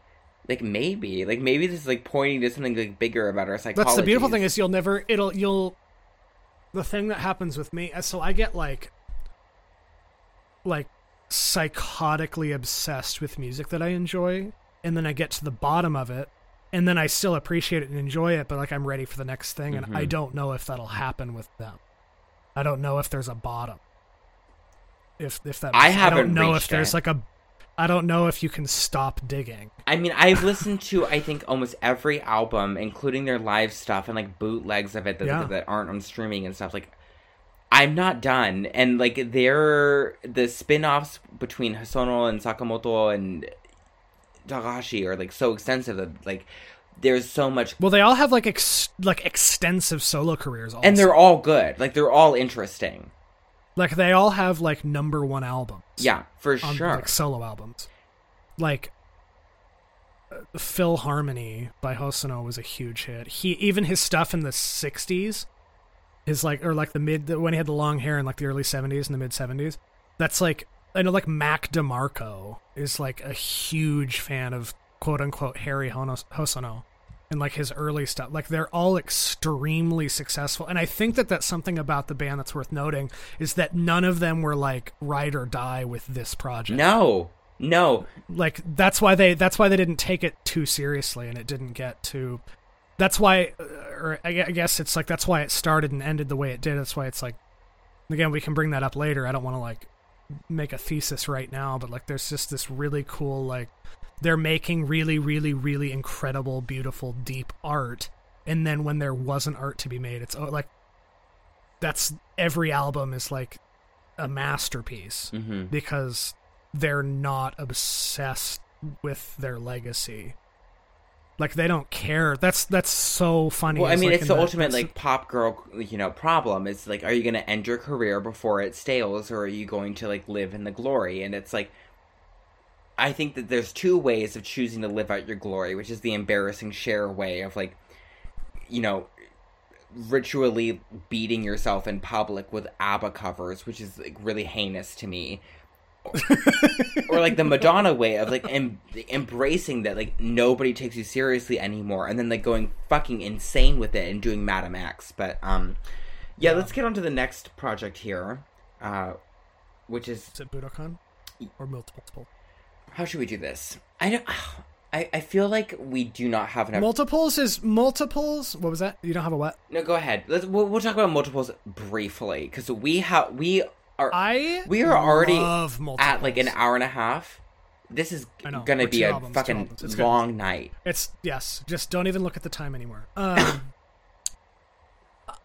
Multiples. I started drinking Bloody Marys at 8 a.m. and you're gonna stay up. So we're like we're like the yin and yang of different abject experiences. Well, the good thing about the multiples is that I did include a bit of it in the interlude I made. So if we talk about it now, it still fits into the overall narrative. Okay, but I do have to pee and smoke.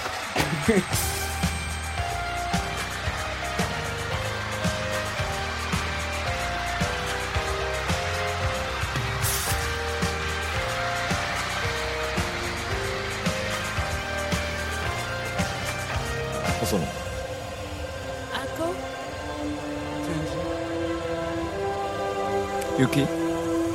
野雪 Stepping out conversation. See if somebody offered me $1 million to tell you somebody's name up here. You know I couldn't collect it, right? But you folks have a great sound. I know we have slight language there. So I only like to ask for this opinion of Einstein's theory of relativity.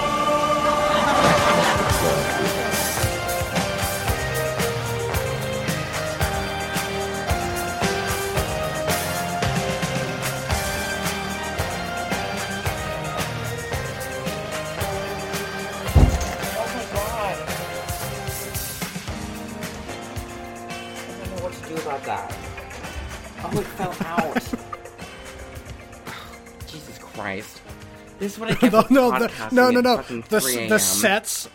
The sets like deteriorate around us. Like no, I just think like my roof falls down. Broke this like. Well, I didn't break it. I just had to re-click it. It's fine. My Okay. You're like ready to kill yourself. You know what? The gym fiasco was enough. My little I bought this I keep referencing the Climax posters that are in my room, but it's like literally this $1. I bought this little frame for $2 and I put some Climax postcards I got from it and they fell and I felt very sad about it. So yes, I was ready to kill myself. I think that's why we understand each other, is that for very similar reasons we're like ready to commit suicide like 3 times a day. Okay, but you were talking about in the most recent episode about how you like felt homicidal, like encountering like minor inconveniences, and I literally imagined like murder like every day. Yeah, it's especially when I'm in like I go into certain phases where I think I actually get funnier and more biting, but I'm like ready to kill more. This is the whole like God, words are difficult.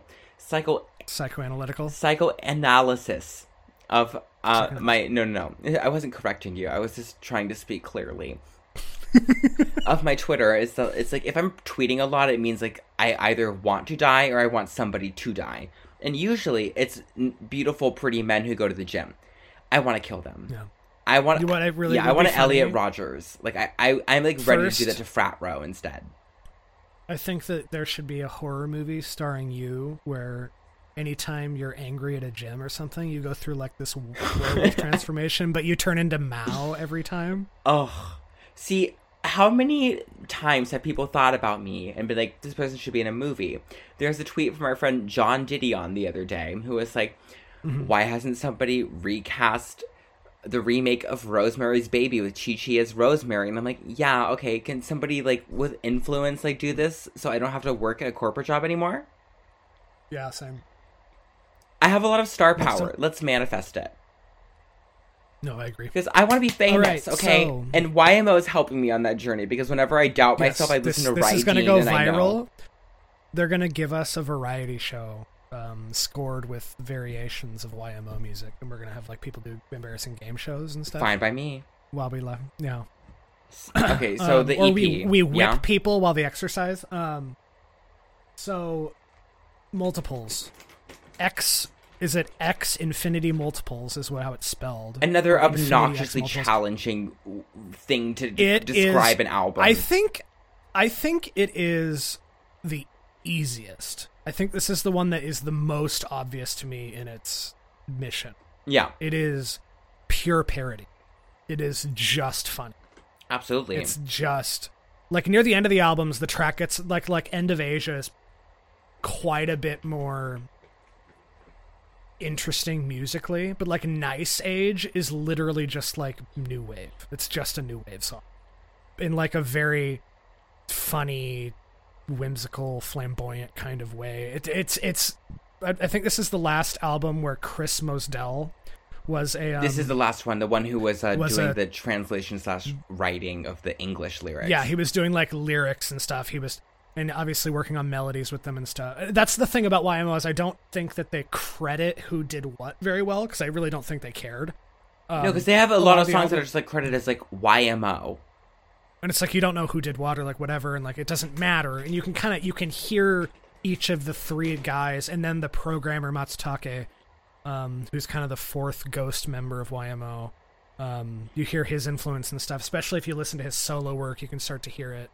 But this Mosdell had like this flair for like, I don't know if you want to call it like it almost has like a Rocky Horror Picture Show level of like humor in music, and like Nice Age drips with like, it's like deeply fake in like a beautiful way. It's very like the like it sounds like Takahashi and his vocals was like ripping off like Dire Straits or something. Just like the like it's really, really flippant. I will say I really like the little opening 20-second Wolfman Jack parody. Because we have to talk about the comedy interludes here. It's so good. It's so good. It's the best. It's amazing. It's that's because I look at it's almost just like a comedy album with musical interludes. Like it's so coherent in the fact it's just a direct parody of American culture. At that point, it's a direct parody of the West, where the original song, the original two, the first one especially, and the second one, not to the same degree, but still, we're like it was like Orientalism, and then Multiples it almost like flips Orientalism on its head, and it's like, well, now we're gonna make fun of you guys. And that like Yellow Magic Orchestra, like that with like the little like the like radio chords like dun dun dun dun dun, and like that little 20-second thing before Nice Age is so funny. Like I was playing it, my mom laughed. She was like, "That's dumb." It's literally a Wolfman Jack ripoff. No, it totally is, and like the album artwork is also a testament to this, where it's like the most like.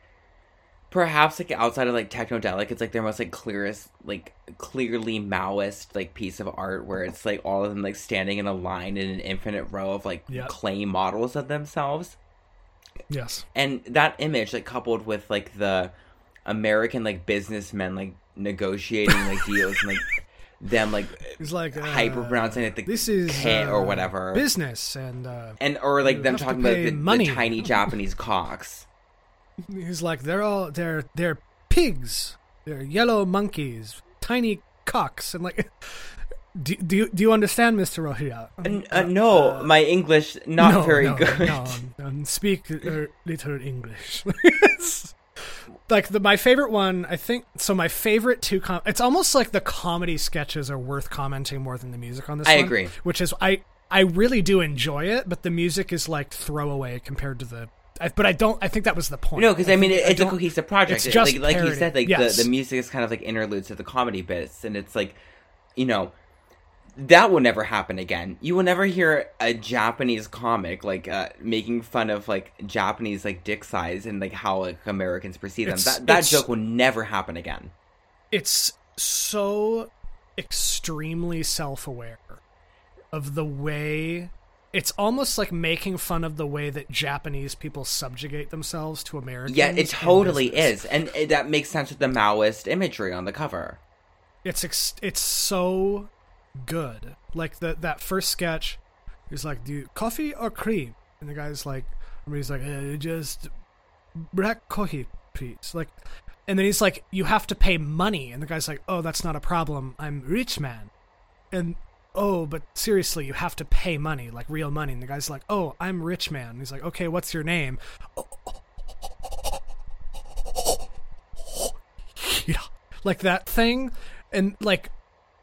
It's so strange, like and of course to the listener just sounds schizophrenic and like totally not like unintelligible, but like it's one of the stereotypical things that irritates East Asian people about shopping in American businesses is that Americans are obsessed with telling everybody what everything costs, and how that's interpreted is that you don't think people can afford things. Mm-hmm.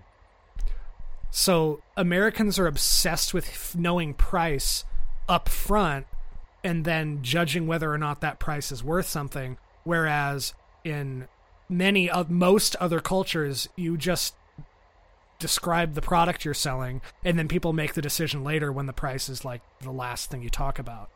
Yeah, absolutely. It's like the comedy sketches on this record, I completely agree with you. Like they really are like the highlight, and so it's like special about it, and like the coffee bit and stuff. What's funny to imagine is that like, you know, for us, like it's very clear, but like I think it would be equally or even like more clear to like a Japanese ear that's like not familiar with English, because it's like they know like the words and they understand the context. It's like, oh, like someone is like trying to order something or like buying coffee or something, and like the joke is like much funnier there, and yeah.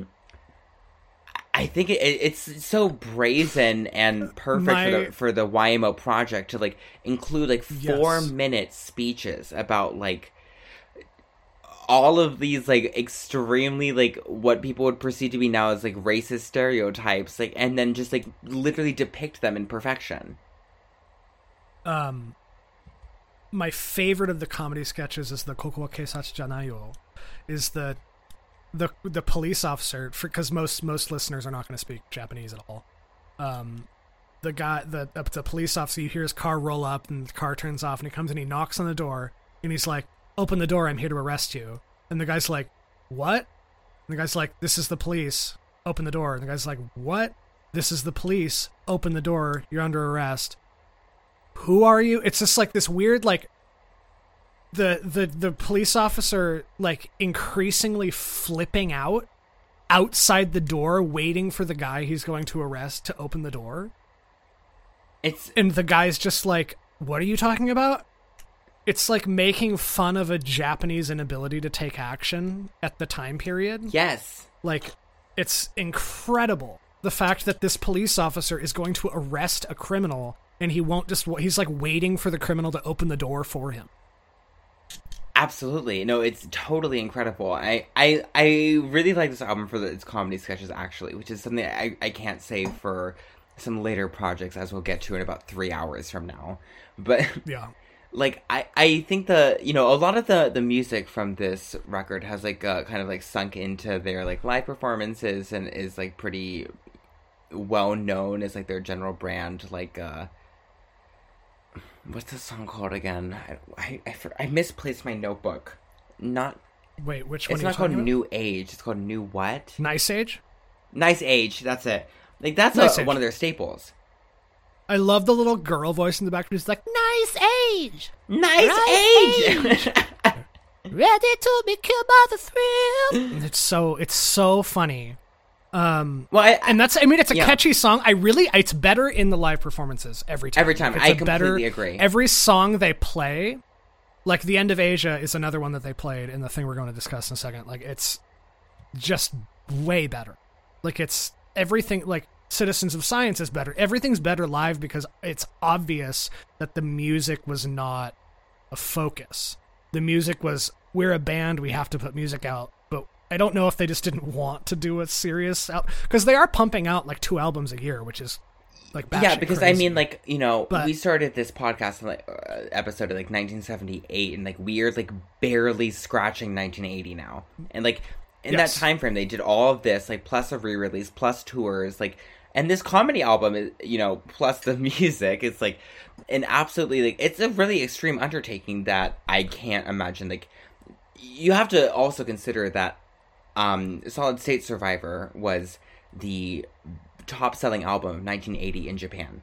Literally it was Solid State Survivor and Multiples, I think both occupied the number 1 and number 2 slots for like 2 months. which is fascinating because, Japan. you know, as this record like accurately predicts, it's like America kind of like imagines like Japan to be like unaware of like their like subservience to America, or like they're like not like politically like cognizant of, you know, the situation that has existed since like American occupation in this country. But it's like everybody knows, and like it's just who is willing to take the joke of it and like make the dare of it. And honestly, like since YMO, there's been like very few like comics or musicians or artists like generally who can do it in any way that's interesting whatsoever. And like, yeah, it really, I mean,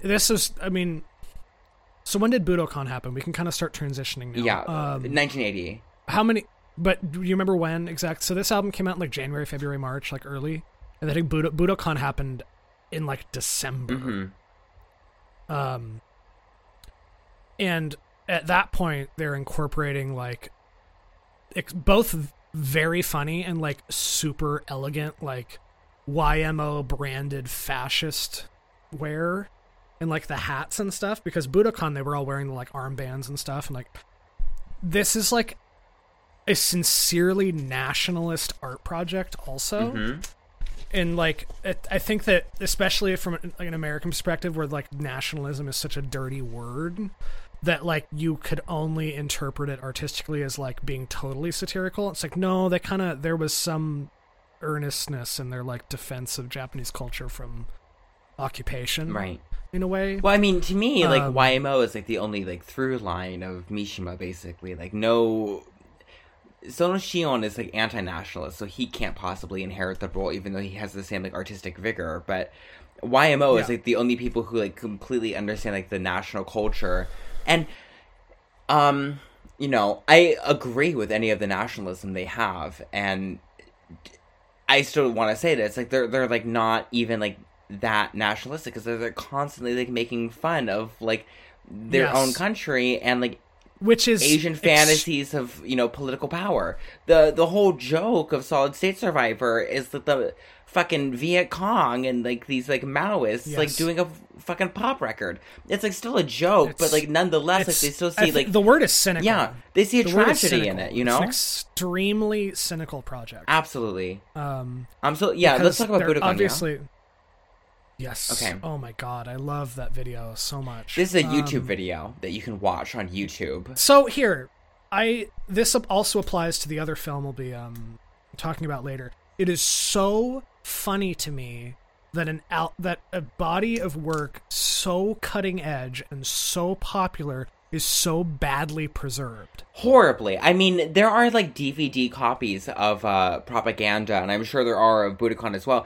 They just haven't been uploaded anywhere because Westerners like don't care about YMO at all. How is like borderline none of their body of like visual work subtitled anywhere? Why has no one done that?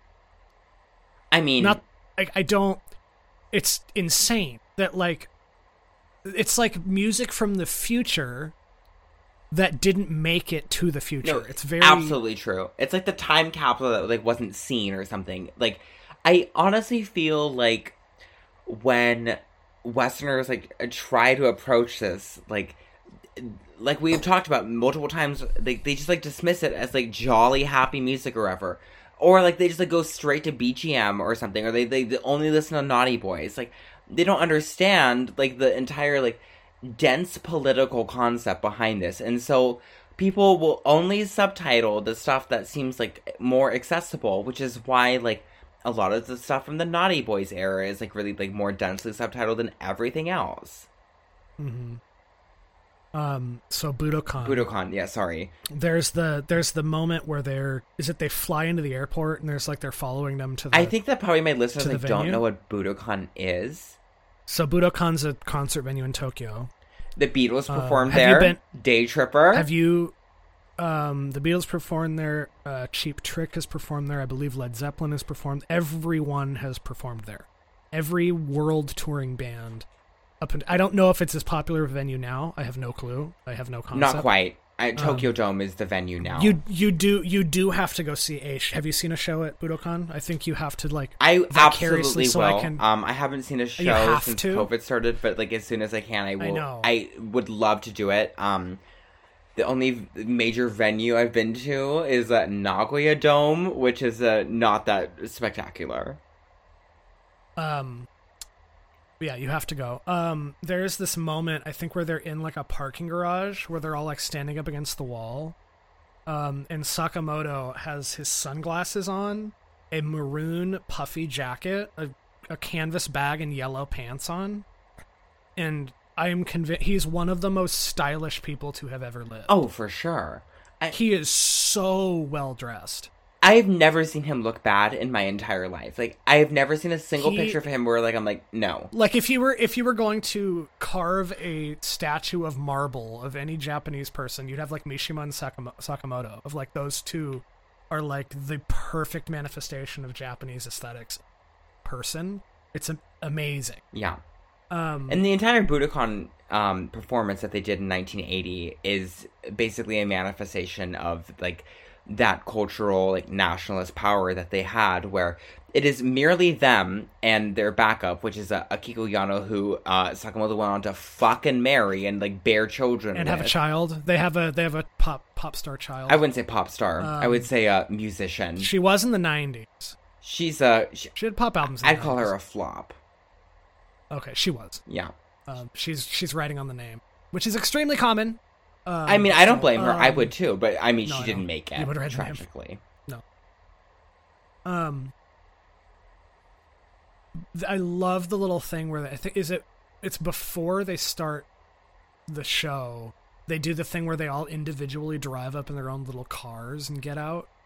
It's so cute. Well, the special thing about this one YouTube video that we're talking about in particular is that it has like these interstitial moments of showing them like getting ready for the show and like going to the show. Yeah, they included the whole DVD, the whole video. Yeah, it's like the whole thing. Yeah, there's like. So what I think they open, is it Riot in Lagos is what they open with, which is a Sakamoto solo track. That's quite obscure if you're not a Sakamoto fan. It's a very weird album. Much less accessible than anything YM ever put out. It's worth listening to, but I don't know if it like really sit well with a lot of people. But they open with that, and there are those little like the makeup interlude is so funny. It's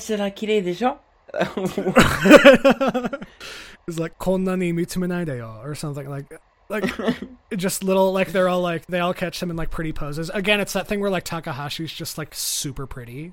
This isn't that little makeup scene. Okay, I have to ask you before we get any further. Yeah. Who is your boy in this boy band? Sakamoto. Yeah, of course.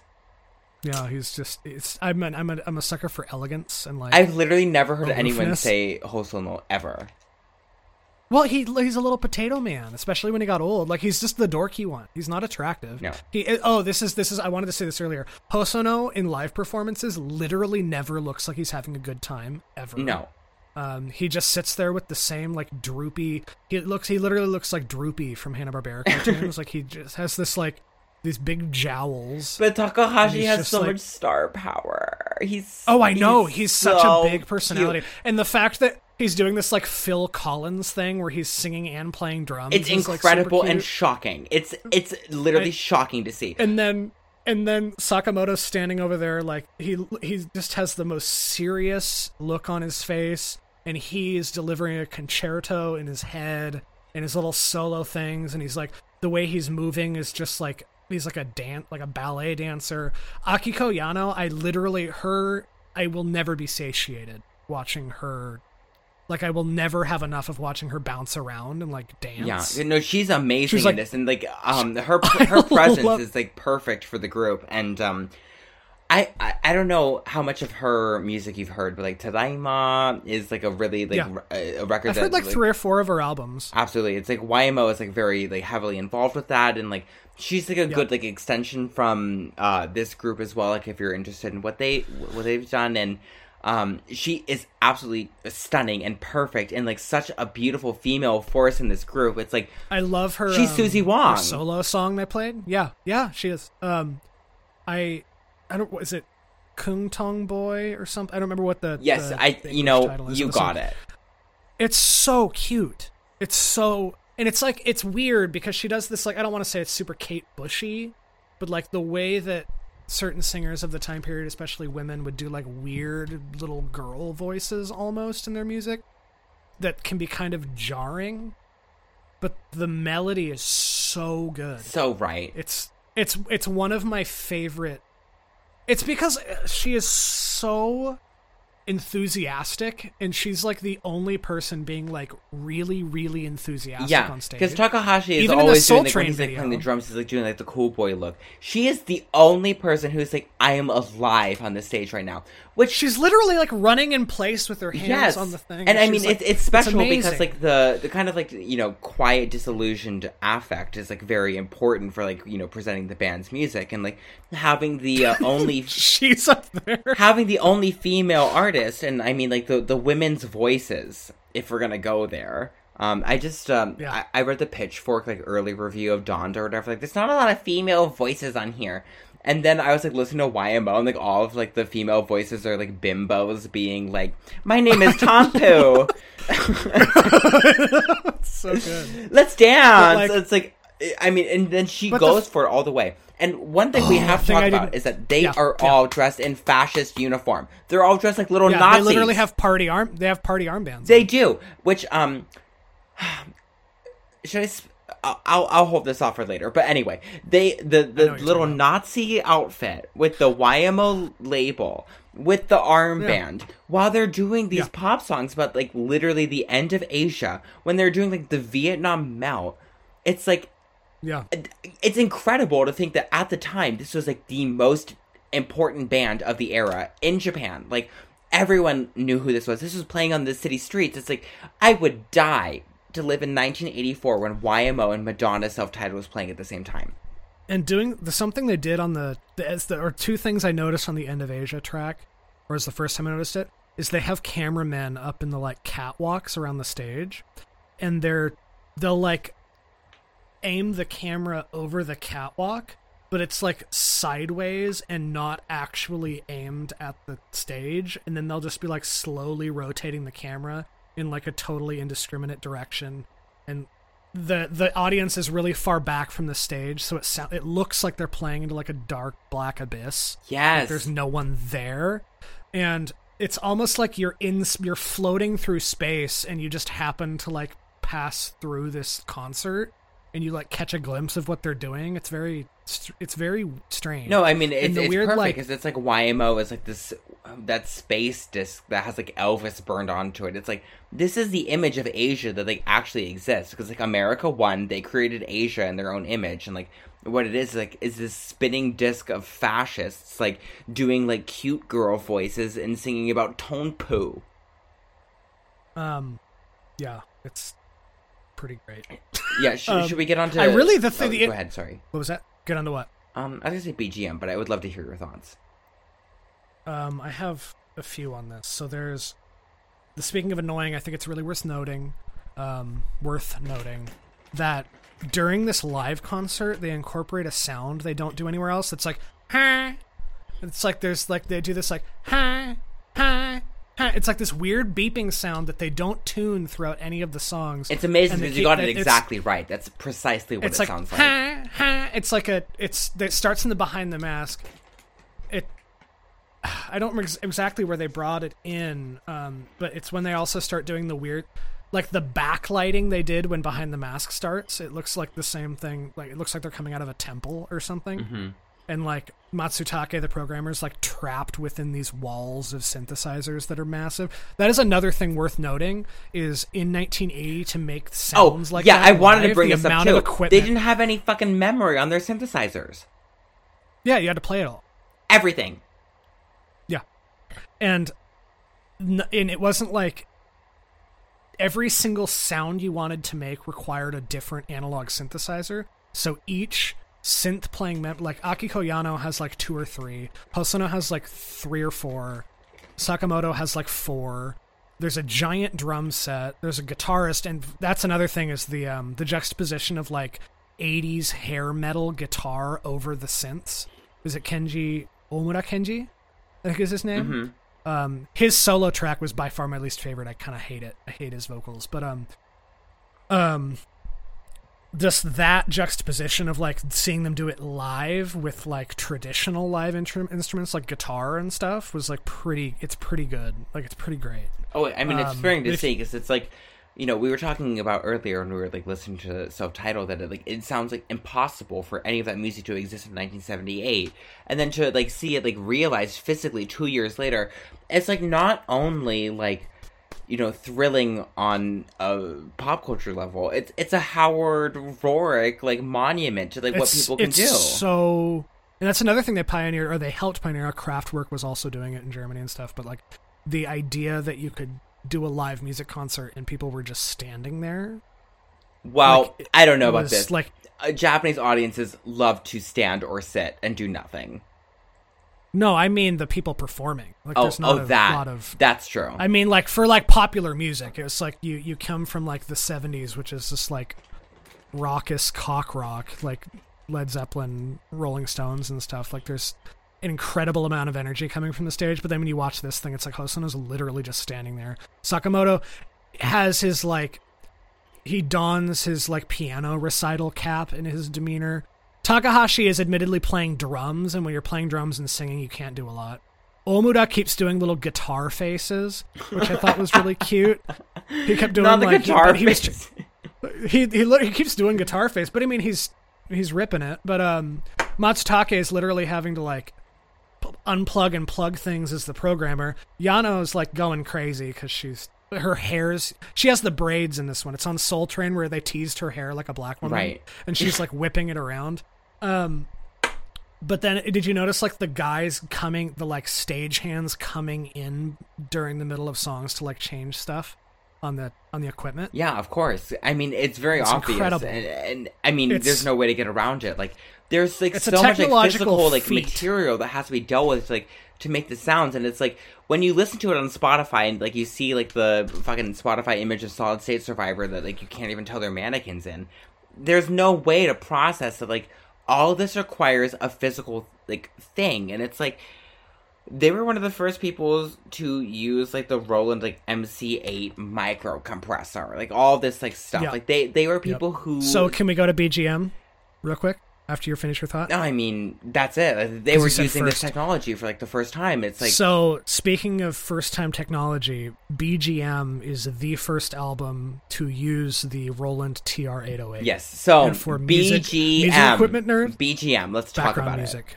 it. Sorry, that was me leaving Background room music. to. This to is- the interlude. 始める前にこれは私の最初のそして最後のテレビインタビューですということを言ってそのインタビューが始まったわけなんですけど、この時点であなたはどういう関わり合いを持ってらっしゃるのでしょうか。事件との直接な関係にあったか否かとか、そういったものは公安の方が調べて決めることですから、それについては直接的な答えは避けたいと思いますけれども。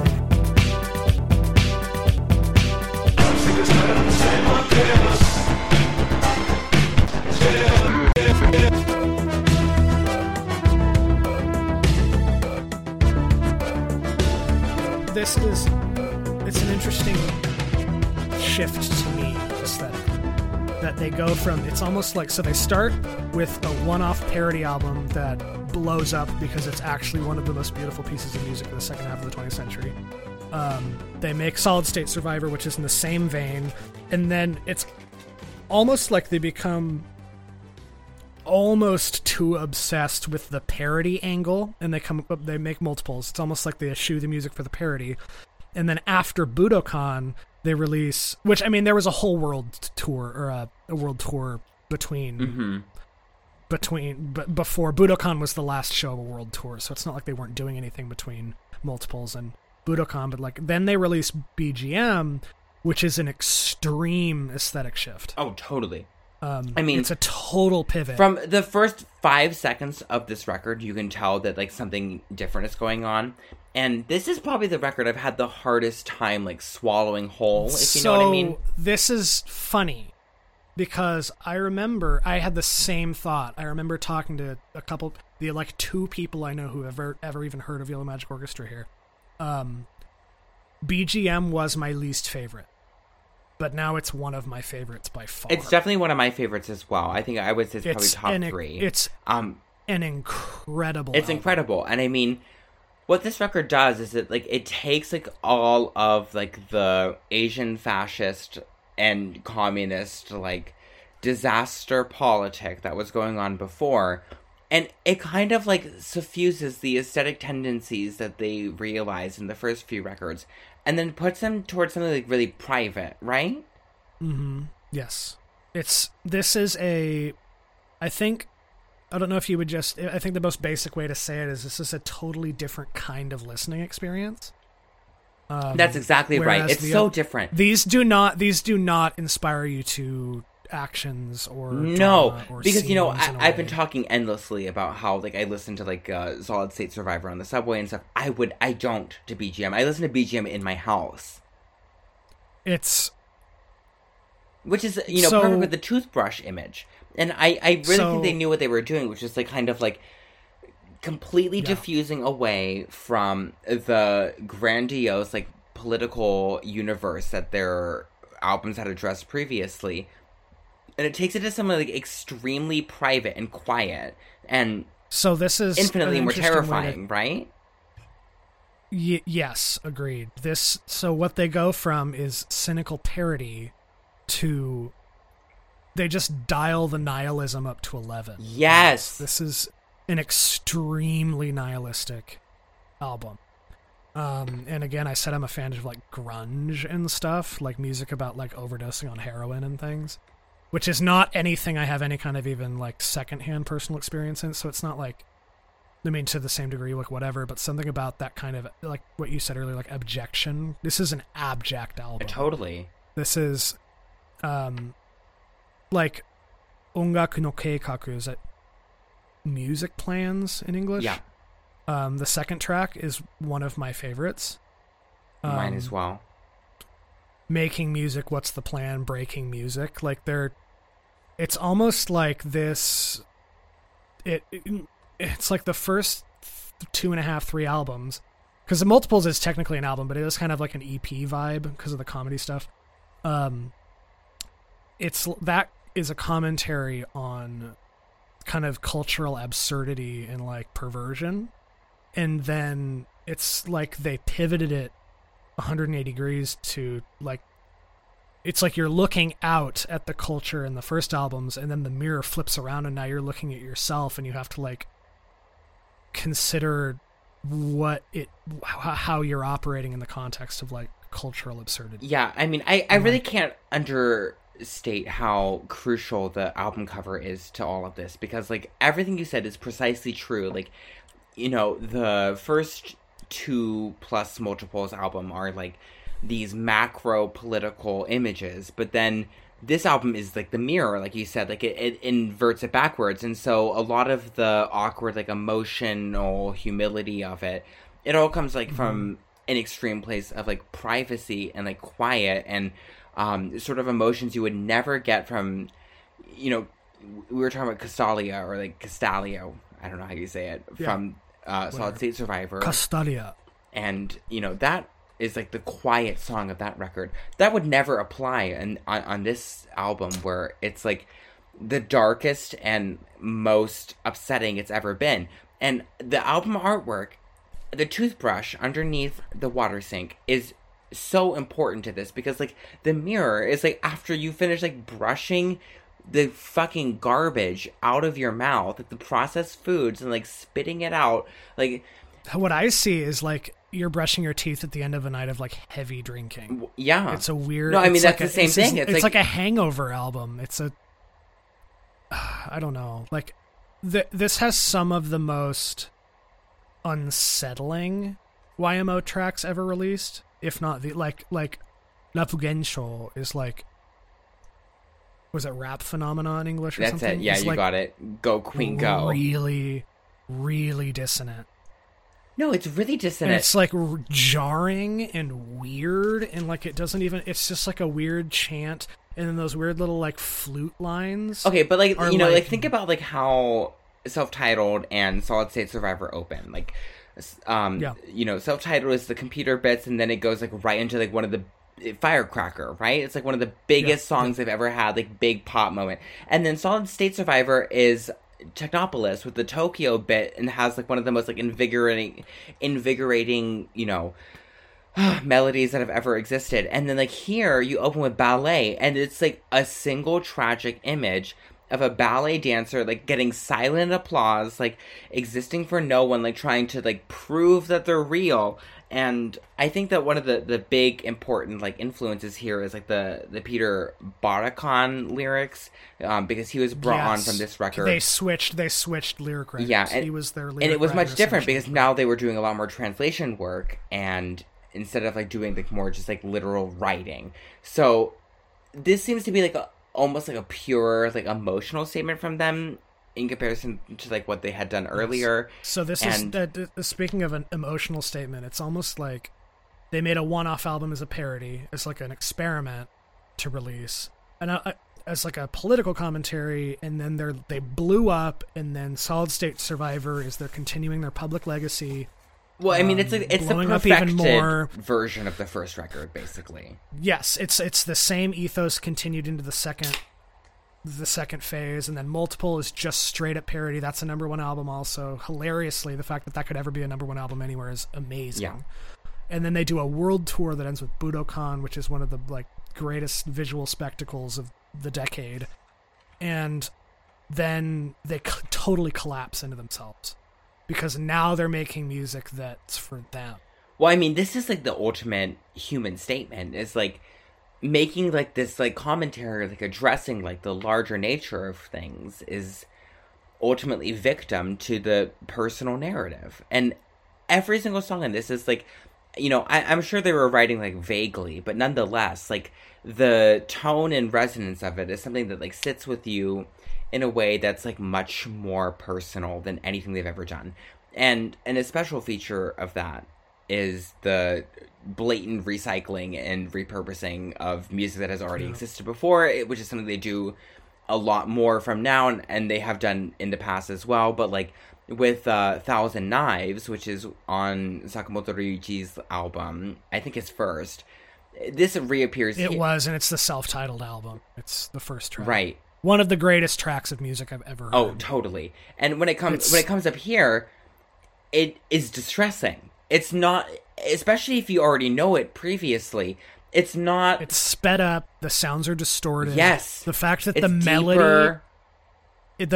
melody is played on that weird. It sounds like a robot rapping, like beep beep beep beep beep beep beep, like the weird, like.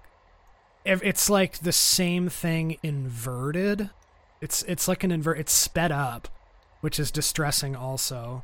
I quite adore this version of the song. Me too. I don't think I've heard a version of it I don't like. I will say, I believe this is the one album where Sakamoto was hardly present during production. Yeah, because him and Hosono's conflict was like reaching a total fever pitch, and they could barely stand to be in the same room together. And basically, and Hosono like Sakamoto's had produced everything. Contributions are like limited to the first side of the record, and then after that, he's basically absent. Like what he wrote, Ongaku no Keikaku. He wrote obviously Thousand Knives. He did write Kitarubeki Mono, which I think is Loom, the last song on the record, English, which is actually my favorite track on the record. Me too. The fact, so they do that like THX rising note sound for like a minute and a half, with that like water dripping sound. It's as a very rhythm. distressing. I have tried to emulate that exact effect on my podcast like 50 times. If anyone goes back and listens to my Women, Ladies, and Girls episode with Lindsay, that's what I was trying to do the whole episode. Was that loom sound? Or the water? The water plus the encroaching loud noise. Because it's a huge crescendo to a peak that ends on it's like a dissonant crescendo of ascending tone, and then it ends on this beautiful chord that it comes together and then stops, and then for the second half he's just playing like a chord progression over this dripping that gets quieter and quieter. And it's a like quintessential Sakamoto track. Like, he did that. No one else was involved. Well, I mean, what makes it special to me is that, like, we have, we've talked about this a few times before, but it's like the way that YMO is so impressive and works so well is that there are 3 distinct personalities all equally contributing. And yes, Sakamoto, despite not having like engaged so much with this record, was able to like kind of like see the direction of it and manifest that into this like extremely upsetting moment that is like so personal and human. To have to listen to Loom, this is kind of like a precursor to like My Bloody Valentine in my mind, which also has like the song Loveless? Loom. It's like these songs about looming, if that's what they're about, pertains to the title. It's like the same vein. And so I'm looking at the track list, and it's like you have Ballet, which is weird, upsetting. It's one of the most poppy songs on the record, which is hilarious because it's so grim. It's hilarious because it's so dissonant and grim. Yeah.